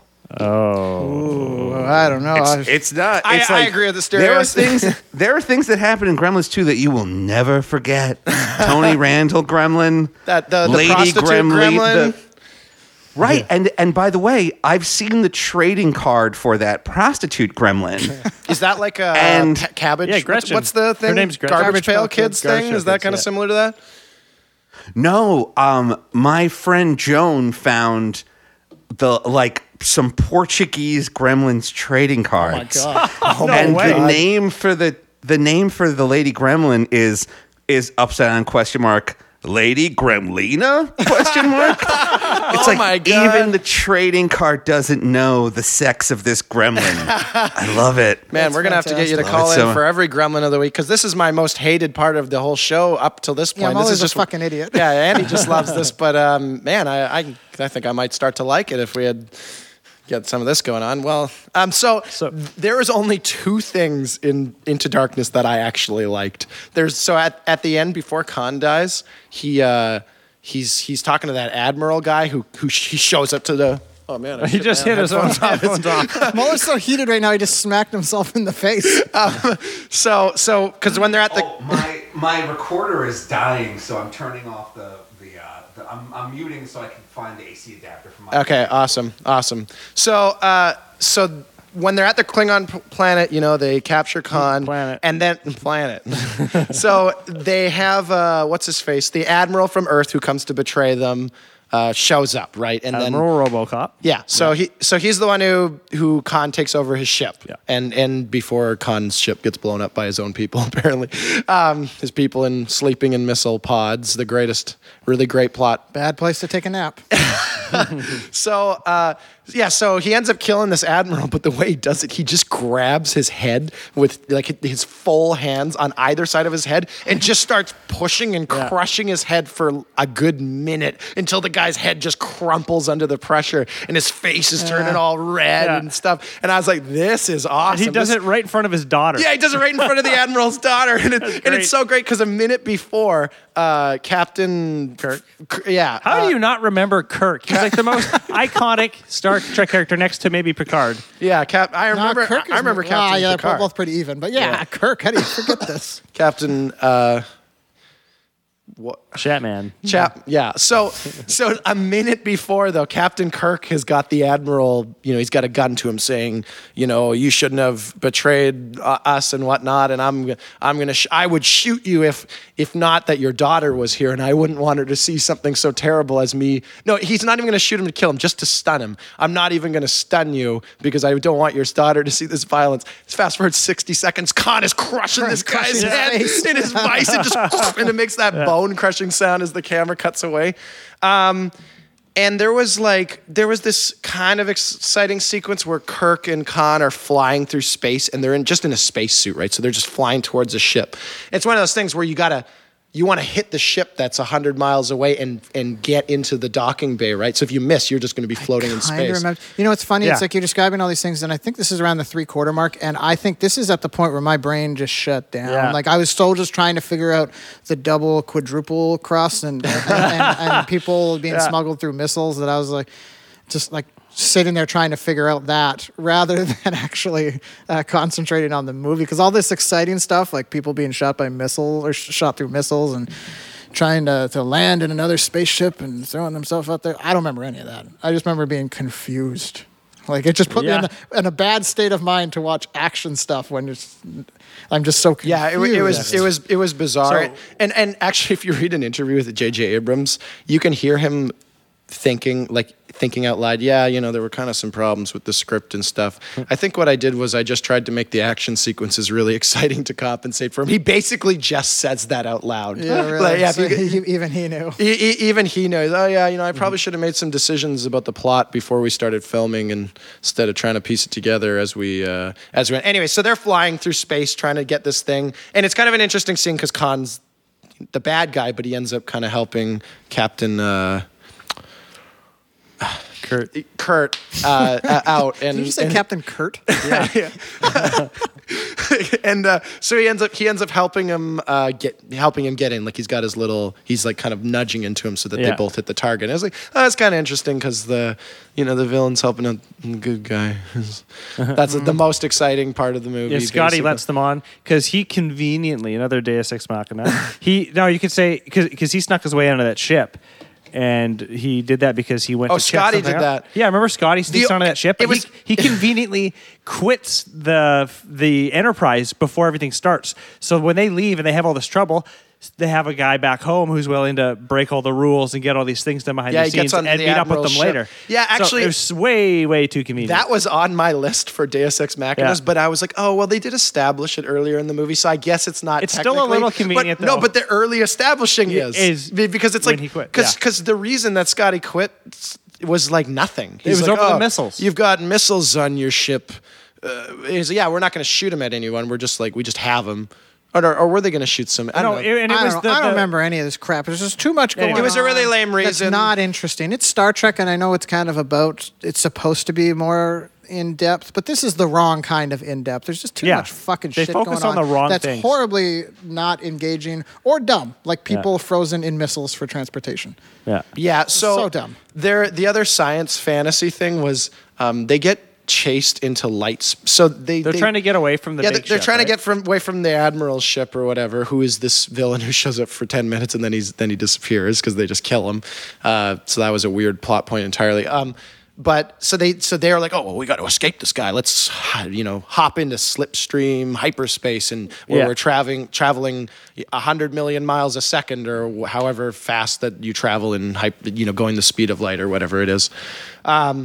So they get into it, and then they're like, and then somebody goes, oh, well, there's this new technology the Admiral has where he can chase you into hyperspace too. So now it's like they go into hyperspace, but then he leaves a few seconds later to chase them into hyperspace. But then it's like, but if somebody was in hyperspace for a few seconds, they'd be like 100 million miles ahead of you. You wouldn't be anywhere close to each other, it's like... It's like going back in time, right? Like it doesn't matter. If you go back in time even a half a second later than the villainous guy across the street, it's too late. It's like, well, he's already gone back in time in that half second and done everything and screwed up your life and killed you. So that doesn't matter. So it's that same kind of thing. Because it's when you go to the speed of light, it's relative to everything else. So the second they start going into light speed. It's the best they can do is go right in the light speed, and they're running in parallel, but they're way behind you. Yeah. So this guy catches up to him, and he's shooting them in hyperspace, which is super bizarre. And it's like, I don't think that has anything to do with science. And once again, I'm assuming it's an advanced civilization. I'm assuming hyperspace travel is possible. It's not like we can actually do that. It's just a movie. It's like, well, no, it's supposed to be science fiction. It's Star Trek. Yeah, I think the problem with it's like this is all kind of stuff that if it was a regular science fantasy sort of space fantasy kind of movie, no one. This is like a Valerian thing. No one would question. But now you've attached Star Trek to it, which is more about the. Yeah, it's always inner workings of science fiction. There's that and what could happen in the future, and there's blah. There's this Star Trek episode where they're playing chess with this perfect robot chess guy or whatever, and it starts to illustrate all these principles about what do you do if you're in an unwinnable situation. I can't actually remember what the episode's called or whatever, but it's like, so they're playing chess against this guy, and if they lose, then like their Earth will get obliterated or something. I don't know. I don't remember what the thing is, but it's basically, and it's this lesson that's meant to teach you that sometimes you're in a no-win situation, so you have to come up with the best thing doing. And I think he ends up tricking the bot into doing a stalemate or something like that, and I don't remember entirely, but basically it's like they taught you something about like science or some philosophical concept. Star Trek was always philosophical. That's what Star Trek is about. And it's like, no, not only are we going to go into light speed, like, and just someone's just going to run like they're Usain Bolt and catch up to us in the light speed. Then they start having this battle, and then like their ship falls out of light speed travel, and then the other ship kind of like it's like, it doesn't make any sense. They're zooming in and out of light speed, but it's like the same. Nothing makes any sense at all, and it's totally bizarre. Andy, you had a good point earlier. You said they focus, like they spent too much time on these stupid details. Where it's like, Star Trek fans want time spent on science fiction details, and it's like they spent all this time on this convoluted plot points and story, and like as far as like when I think about Star Trek as a real outsider looking in, I think about taking intergalactic politics almost. Like what's going to... The Klingons, I think, are a good example of it. They're very aggressive and war-torn, but they're kind of part of this galactic federation, this United Nations or whatever of all these different species from across the galaxy, and they kind of have to learn to work with one another, and that's what I think about. It's almost the political aspects of it. And then other, like science fiction, sort of time travel sort of stuff. Not like Spock punching a man over and over again in the face. And then jumping from high-speed vehicle to high-speed vehicle. So again, maybe the hyper-convoluted plot was their attempt to bring it back to that, but it's just the wrong way to do it when you have people hiding in missiles. I keep bringing it up because of how insanely fucking stupid it is. They definitely spent too much time in detail on things that did not matter. And, I mean... Anyway, why are the missiles so dumb again? Like, it sounds dumb to me, but I can't pinpoint why it is. Because Khan because he's supposed to be smart. As far as I remember, he's supposed to be a smart guy, but he put his race of people who he cares about. That's his whole goal, is to save. That's all he cares about. But he's decided to transport them through missiles, which is a real gamble. So if, it's a dangerous place to be around, just being around a missile. Being inside a missile, I imagine, is pretty dangerous. But then it's like, well, I'm just going to transport them using an explosive missile. It kind of sounds like something that a character who's meant to be comedic would do. Yeah. Then it's like, look at this idiot doing this. Dumb thing. I kind of see where if he had to move 75 frozen bodies where you couldn't normally sneak it past, like, the screening process, putting them in missiles is something that isn't probably checked. You know what? Like, we ship frozen goods here on our planet. We have a trailer that's like refrigerated. They must have a space version of that. Get them into there somehow. Don't put them in missiles. It's like putting them like if you had a race of tiny little people, it's like, I'm going to transport them using bullets. I'll put them in the bullets. It's like, that's a dangerous place to be. Don't put them there. By the way, that was another Deus Ex Machina in this, where they're like, oh, we don't know how to get these people out of these pods without killing them. And then they're like, what do you mean? It's too advanced? And they say, no, it's not advanced enough. No one uses cryo sleep anymore now that we have light speed travel. And I was thinking, like, isn't the main reason that we want cryo sleep so that people can preserve their dead bodies? Isn't that what Dwight's joking about in the office? I want my head to be frozen, and then isn't that the main, like, in as far as 2017, that's what people want that for. It's like, so you guys don't need that in the future, or what's it? This other thing where they're not very advanced, apparently. Hey, Asterios, you still there? Oh, definitely. Oh, there's man, he's there. I think that the bigger problem is that the villain's motivations are unclear, and honestly, this is going to sound dumb, but that the villain is sympathetic. Right. Because this is a dumb space action movie, your bad guy has to be a real bad guy. Maybe you can have like a tragic backstory or whatever, like, oh, he wasn't always bad. Like in the first Star Trek movie, Nero was a good guy. He was like a scientist, and then his planet got exploded and he became evil.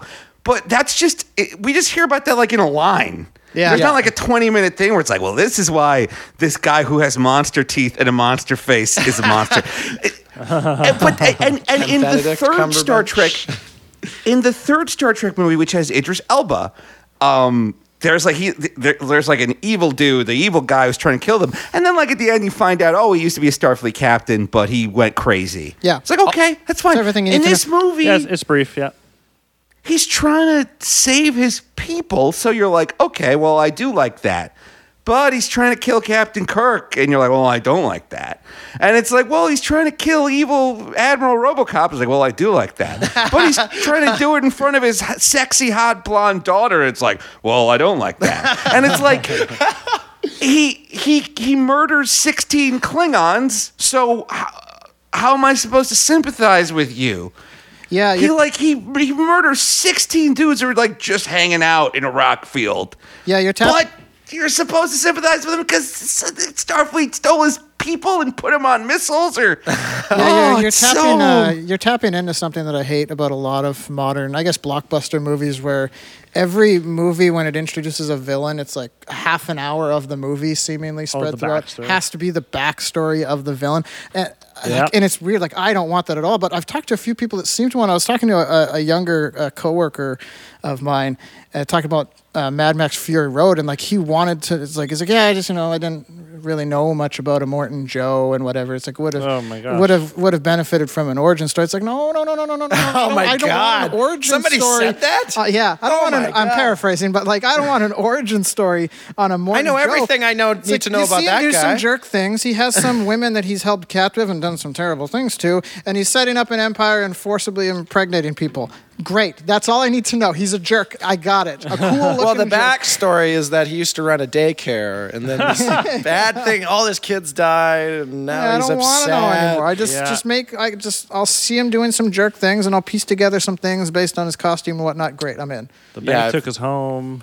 All these. Saw goes to the bank. Oh, we better get those bankers. Take them out. Yeah. So this whole movie, I mentioned that there's these 4 or 5 or 6 main plot points. I think I went through most of them already. So you have a good half an hour, and then you have another hour and a half of just the glue between those main plot points. And that glue is super, super boring glue. Like, this isn't... You don't want to huff it. It's like dull. Yeah, it's not the good stuff with the horses in it. It's super boring. Like, I wasn't even the non-toxic glue. The bad stuff. Yeah, it's like Elmer's wood glue. Yeah, you don't want that. I'm not going to do anything with that. So, Asterios, you have a podcast, right? I do. I have a sci-fi comedy game show podcast called Science Friction. Oh, man. Maybe I should have brought that up when I brought out this point about science fiction. I don't know. It would have been a nice connection. Yeah. And if you want to make a nice connection with my podcast, you can listen to it at Science. You can go to sciencefriction.fun. It's a real website. And it's that's the tagline. It's a real website, because that's the first thing someone thinks. Is that a real website? It's got to be the first website to ever end in .fun. So you have to say that. I bet you were really happy to get .fun in there, but then realized, now I got to explain to everyone that it's a real website. So your latest episode. Sorry. Go ahead. Yes. No. Your latest episode is Drunk Driver. What are you guys talking about? What's the teaser? It's actually called Drunk. It's called Drunk Diver. And in it, we try to, without telling any jokes at all, make Aquaman a better character in the Justice League movie. My friends and I, we all went to go see the Justice League movie. And then the moment the movie ended, I pulled out a digital recorder and we all recorded our thoughts about it right in the theater. And does it have the part where all the theater staff is trying to like sweep you out of the rows and be like, guys, you can't record your podcast. Get the fuck out of here. Yeah, get out of here. Oh, no, it's fucking New York City. Like, everybody has a podcast. Like, no one cares. And the whole time my guests are both freaking out because we're also like high as fuck because we brought in a little vaporizer pen and they're all like, we're going to get in trouble. And it's like, no, you don't understand. It's more, if anyone tried to kick us out, they would have to like fill out a form and like talk to their manager. Like, it's a lot easier just to let three bearded nerds talk about the Justice League. Yeah, it's they love to... It's always just teenagers working at the movie theater. They don't want to confront some big like Greek guy sitting in the back. Just leave them alone. No, they don't. It's not like it's like, congratulations, you kicked out those three dudes. Here's a bonus. It's like there's no gain in it for them. Yeah. And so some of the ways we talk about trying to make Aquaman, because in the movie they do their best to make Aquaman cool. They cast a super handsome dude. He is shirtless the whole time. I can see him on your website right now. It's a real website. You were not lying. Yeah. Like in his opening scene, he beats up Batman, then grabs a bottle. His opening scene, he rescues like a little girl from drowning, brings her to a bar, drops her off, grabs a bottle of whiskey, drinks it, and walks back into the sea. They try to make Aquaman... Yeah, they try to make, and also they cast a super hot guy from Game of Thrones, I believe. Yeah. They throw the book at Aquaman to make him cool, but he's not cool. I didn't see it, but Andy did, so it doesn't work. No, because it seems like a really dated version of cool, like Jason Momoa and his long. It's like he was cast as like in the 90s. He was cast cool. A couple years ago. He was cast as like a modern cool Hercules in their attempt to make Hercules. No cool. one can beat Kevin Sorbo as Hercules. Sorry. Maybe Jason Momoa. Maybe Jason Momoa is just. Anytime they want to make someone look cool, they just throw him in. It's like, what's Jason Momoa doing? So, not to relive your entire podcast, because people can... What's your best idea to fix him? We had a couple of ideas. My first idea was that underwater, he's stronger than Superman. They just pretty good. say that at some point. So he should fight people underwater? Aquaman? Isn't that what he does? Or what he's supposed to do? He's like the king of underwater is the idea behind Aquaman. So is that what happens in this movie? No, there's like 2.5 minutes that happen underwater. Yeah, exactly. Like doesn't sound very good. So I'm saying, well, that would be a way to make Aquaman cooler. Say, underwater, he's even stronger than Superman. Whoa, this is a strong, cool guy. If he's cooler than the strongest guy. Another way to make Aquaman cool would be you somehow establish that he has the biggest dick out of anyone in the Justice League. Biggest dick in the sea. I think that's maybe what they were going for with Jason Momoa. Look how muscly he is. Imagine how big his dick is. Yeah, it's more of a subtle implication, I guess. Yeah, it just have a scene where him and the Flash are changing, and the Flash is like, oh no, I saw a big dick. Oh no, I'm the Flash. Like, just... I will say, what you're talking about does definitely sound like a more memorable movie than what I saw. Because, like, I saw it a couple weeks ago, like when the weekend it first came out here, and I almost have to remind myself that I even saw it. Like, it's just a movie full of nothing. You never see Jason Momoa's dick at all. See, I like a lot of the Justice League movie because it is, unlike the movie we're talking about now, it's rock simple. The movie opens with Batman fighting a space bug. And he's punching the space bug, and the space bug's punching him.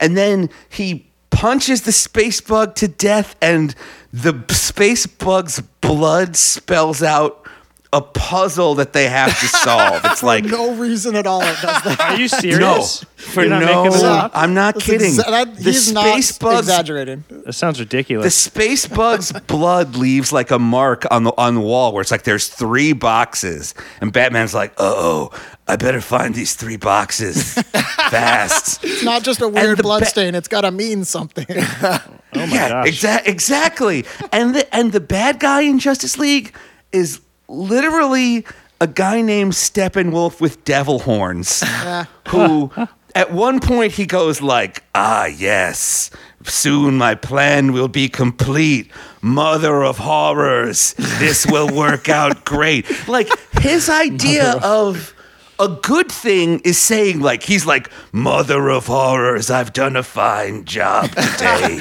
collecting these space boxes.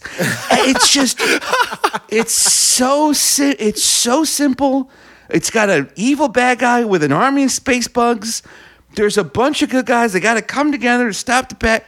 One of my only problems with the Justice League movie was how hard they were trying to make Aquaman cool, because they almost pull it off, but then at one point they have Aquaman jump up into the air, stab a space bug with his trident, and then ride the space bug's body down through the air like the space bug is a surfboard, and it's like, you almost had it, guys. I think, and then you made this guy surf on a bug. Oh, you got and he's Aquaman. Look at you, you're surfing on a bug.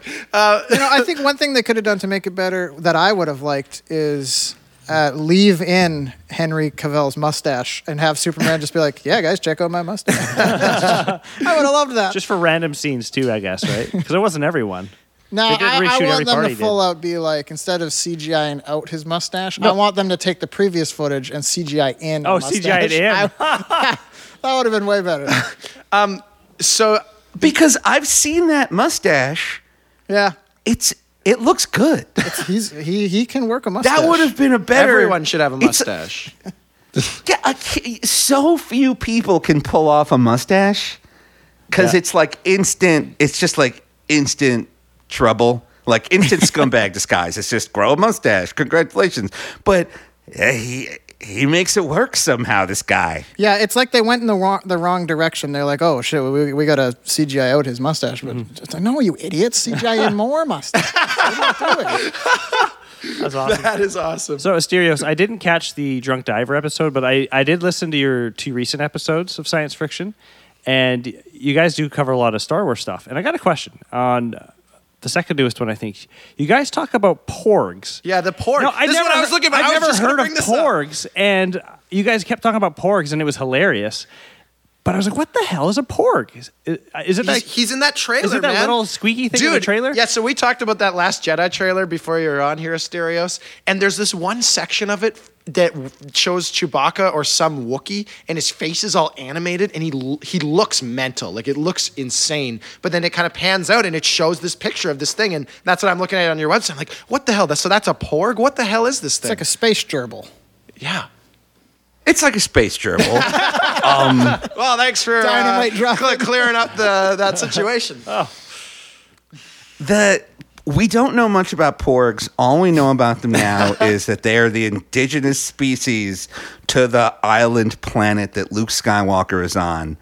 And how do we know there that? is a theory that Chewbacca will use the porgs to kind of as like a comfort animal to help him get over the grief of the death of his best friend Han Solo. So is all of this taken from like just the trailer? Like, where's this info coming from? I think they hired George Lucas again to get back on the team. Yeah, that's what it sounds like. That is info from my friend who works at Nerdist. Oh my God. Like, she was on that episode, and she literally says at one point, I know everything one can know about porgs at this point in porgs. And I was like, I'm so glad to have They you are on. going to be swimming in so much of that sweet porg money. Like, holy fuck. Oh, yeah, Child's Toys up the wazoo. I also see that your third latest episode is about the crew reacting to the new Star Wars trailer. So you're definitely gonna want to go listen to that first half hour of this after we're done here, Asterios. Yeah, we're ripping on the trailer. Oh, definitely. Because it's not great. Because in the new Star Wars trailer, there's the moment where it's like, oh my God, is Kylo Ren gonna kill Princess Leia? Is Kylo Ren gonna launch proton torpedoes at Princess Leia? And it's like, well, he definitely stabbed his dad with a lightsaber and threw him into a pit. I'm pretty sure he's going to kill. It's like, is this really a question at this point? Okay, like, what did Kylo Ren get better between movies? Like, I don't know why you're trying to build tension out of this. Putting aside, of course, as Red Letter Media calls it, how tasteless it is to bring up the death of Carrie Fisher in your stupid trailer. Oh shit! I forgot what I was going to say. Oh well. Oh, sorry. Dynamite. We were just shitting on people who do reacts to movie trailers, but I forgot the possibility of somebody reacting poorly to a movie trailer, because all the ones on YouTube are just people with their mouths slack-jawed and so excited about it. And I just thought, oh, actually, maybe I would want to see somebody doing a negative react like what we did exactly 2 hours ago today. Yeah. I guess I'm okay with it. So you've changed my mind on that, Asterios, or at least you've solidified it.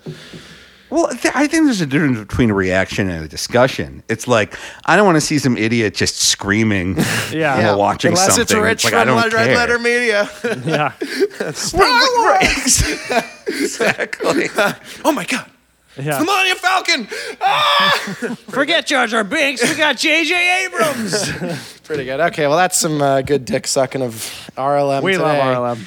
So, have we gotten through all our points here? This is a pretty good full episode. I still don't think that the vision for the plot of Star Trek Into Darkness has been made clear at all. I don't think that I understand it after watching it today and talking about it for 2 hours. I think I know what happened. No, I will say, one of the redeeming factors of the plot for me was it has one of my favorite overused, super fucking stupid movie tropes, which is that Khan has magic blood. Oh yeah, We're gonna save Kirk using magic blood. Why is his blood magic and heal people? I don't know. It's magic. He's super. Yeah, I guess he's super strong and super smart. Well, why wouldn't his blood be super? I didn't even know they had, I didn't even really feel they established that very well. Like, oh, he's super strong. Well, his whole race he's jumping super high. Yeah. What is his race? I don't know. Well, they're all white, so it's kind of like, it was kind of like, oh, there's something going on. There's some weird, there's some metaphor going on here. So Kirk's sacrifice means nothing because he dies, and it's like, oh, well, there's magic blood to bring him back. So, okay. Yeah. Problem solved. Yeah. Like 10 minutes later, too. Yeah, he just wakes up out of his coma, and the movie ends. What do you got for me, Asterios? Oh, I mean, the magic blood is real terrible because it also opens up the idea that it's like, well, now there's never going to be any conflict ever again in these movies if they have magic blood. They've got him in that coffin, too. They can just keep taking his blood. Yeah. Yeah, that's the thing. I thought the magic blood was so stupid because in the original, in the Wrath of Khan, Spock sacrifices himself by deliberately exposing himself to warp core radiation to save the ship. Yeah, it's the other way around. So in this movie, they flip it and they have Kirk do it.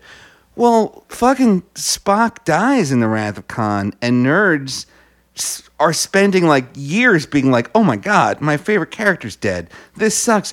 In this movie, fucking Kirk is sick for 6 minutes, and they're like, it's a good thing we've got magic blood. It's like, guys, come on, guys. My favorite... Dude, No,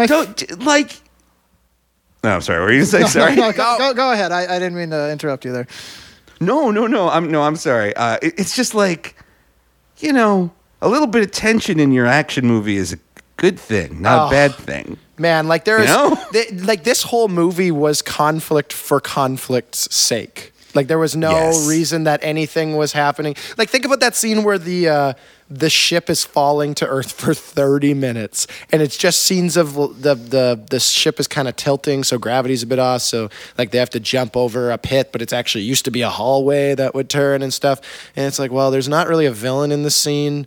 There's not really any interpersonal conflicts either, or people being mad at each other. Think about every Roland Emmerich disaster movie where it's just it's a hurricane, it's gonna get us, right? And but it's even more boring because there's really not anything going on. I think a much more interesting disaster movie is when there's the disaster that's going on, but then they have these conflicts happening, like that Under the Dome book, that Stephen King book. Once again, skip the first 300 pages and the last 5, and then it's actually a pretty good book.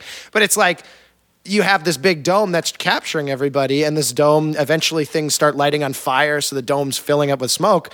But that's not what's interesting about it. What's interesting is that all these people now have to integrate with each other, and they have all these conflicts, and there's villains and whatnot. Like, if it was just a movie about all these people running around in a small town as it fills up with smoke and being like, oh, there's smoke, and waving their arms, like, that's not anything. That's not anything. It's just nothing. I don't know. It's like their best attempt to shoehorn in a bunch of blockbuster action into the Star Trek universe, and it's like it doesn't fit, but they're going to throw it in there anyway, and deal with it. Yeah, I guess so. I guess so. So, I mean, it works in the first. It works in the first movie, and it also works in the third movie. Yeah, because it's like because it's so much simpler. There's good guys and bad guys, and it's like, this good guy is falling through space. Like, we have to somehow teleport him onto our ship before he dies. Or it's like, there's bad guys on this mining rig, and this mining rig is going to blow up this planet. Like, we got to get to that mining rig and stop the bad guys. But with this movie, everything is so confusing. And by the way, the reason they made a lot of this shit confusing is because they were trying to hide the fact that it was Khan. Oh, I remember the marketing. Yes, exactly. In the trailer, in the advertising, they didn't say, like, this is the Khan movie. They tried to keep Benedict Cumberbatch's character a secret. And so there's a reveal halfway through the movie where it's like, it's Khan. Oh, no. Yeah, because he has a different name. It's like John Hancock or something like that. And he only says he's Khan halfway through, right? Just like you're saying. It's Khan I think his original name is like Harrison. Like John Harrison. It's John Harrison. And he's like, John Harrington. And then he's like, I'm Khan. Yeah. And it's like, well, at this point, does it matter who you are? You're not that good a character either way. Like your name could be Khan, your name could be John or Ron, or it's like your character sucks. I don't care. Yeah, I don't remember hardly anything about the third Star Trek. The only thing I remember about it is that it was very dark. And I think that was the theater that we saw it because we live in the middle of nowhere. So I couldn't see anything, and it was in 3D. So that was pretty horrible. The third Star Trek Beyond. Yeah. Beyond the Trek. Star Trek Beyond is good because it has all these scenes where characters you like interact with each other. Yeah, it's like, this is all I want. Well, I want Scotty to hang out with Bones. Like, whatever. Just hang out. They all get split up, and you get to see how, like, the different random pairings, how they interact and how they deal with stuff. I remember my experience sucked. So that movie didn't stand a chance, whether it was good or not. I honestly can't tell. I don't know if I'm going to rewatch it to find out. Asterios, thank you for being on the show. I bought your Asterios Aid album. I know that you didn't make that album. That was something made to help fund your frivolous lawsuit being done against you. What? What kind of lawsuit? Yeah, I can't comment. It's frivolous, makes no sense at all, wasting people's money who really don't have a lot of extra money to just be going around dealing with dumb lawsuits all the time. But also makes for a really funny read. Yeah, it's a really funny read. And it's like, I don't know. I think what you need to do is leverage this into more Patreon money for yourself by taking people's hate for the situation. I think you can come out on top here, man. Well, I mean, I have no comment on I got no comment on it, but because I'm literally not allowed to talk about it. But hey, I just want to say I appreciate you guys having me on the show. It's really cool to talk to you guys about my favorite franchise's least favorite film. Do you have what's your favorite Star Trek moment in that case? My favorite Star Trek moment, like period? Oh, of all time? Yeah, of all time.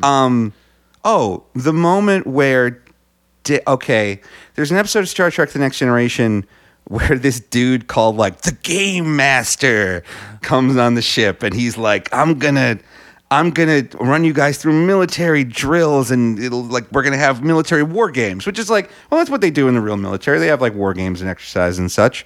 And the dude... and he's played by the guy who played Baron Harkonnen in the Dune movie. Just like a really good evil guy. And he beats Data at like this space chess game. Oh, dude, this is what I was talking about earlier. What's that called? Yeah. I don't remember. Yeah, but it's not three. But see, the thing is, it's not like the confusing thing is it's not 3-dimensional chess, which is a game that they also play in Star Trek. It's some other game, and so Data loses. And he's like, well, then I'm having a malfunction because I'm supposed to be the smartest guy in the universe and I fucking lost this game. And he takes himself off active duty and Captain Picard has to go to his room and go, Data, don't forget that it's possible to make no mistakes and still lose. Ooh. And that's something that I've always thought about because a lot of times in life we think to ourselves like, oh, I fucked this up, or oh, I fucked that up, or oh, this got screwed up, or whatever. And it's just like, sometimes shit just happens. Yeah. Sometimes you can do everything right and still lose. And so that's always something that stuck with me. Like, that's my favorite Star Trek scene. And your most hated Star Trek scene? Oh. Wait a minute. The only guy here who's actually a Star Trek nerd, by the way, is you. No, I know my least favorite Star Trek scene. There's like fucking so the Voyager is lost in space, and then they run into Q, and Q's like, Captain Janeway, I want to fuck you. Is this in The Next Generation, or which one is this in? No, this is in Star Trek Voyager. Okay. And Q's like, I'm gonna fuck you, Janeway, and it's like, all right. It's like they wouldn't have done this with any other. It's like the fucking writing staff of Voyager is so stupid. They're just like, she's a girl. Boys like to have sex with girls. Let's put this in our TV. It's like they would never be. It's like the scene with Q and Cisco has them in a boxing ring punching each other to death. And there's a scene with Q and Picard where Q helps Captain Picard get his robot heart back, and then the scene with Q and Janeway is like, oh, she's a girl, so what if he tried to fuck her? It's like, okay, and she's like a military captain too. So yeah, but how good of an episode of The Next Generation would it have been if the villain was trying to fuck Picard? That would make for a great. Yeah. Yes, it would. And there are definitely episodes of Star Trek: The Next Generation where there is that kind of tension, like in Star Trek First Contact. There's all this shit where the Borg Queen wants to fuck Picard. Oh yeah, it's like oh yeah, I remember that. That was weird, man. It's oddly sensual. I saw that when I was 9 years old too, so that was really weird for me. Yeah, it's sensual. Yeah, it's just just don't do it with. It's just weird to do it with Janeway. It's like, can't this lady just be like a captain of a ship? Yeah, right. We gotta fucking anyway, that's my least favorite scene. Pretty good. Cool. Any other plugs before we say goodbye? No, just listen to my podcast at sciencefriction.fun. I mean, if you liked this episode, it's a real website. And thank you guys for having me on. I gotta go just because this recorder is going to die we're done, any man. second. I don't want to lose the recording. Okay. All right. Awesome. I'll talk to you guys later. Thanks for being on the show, everybody. See you later next week, next second Wednesday. So long, losers. Later, bye. Bye.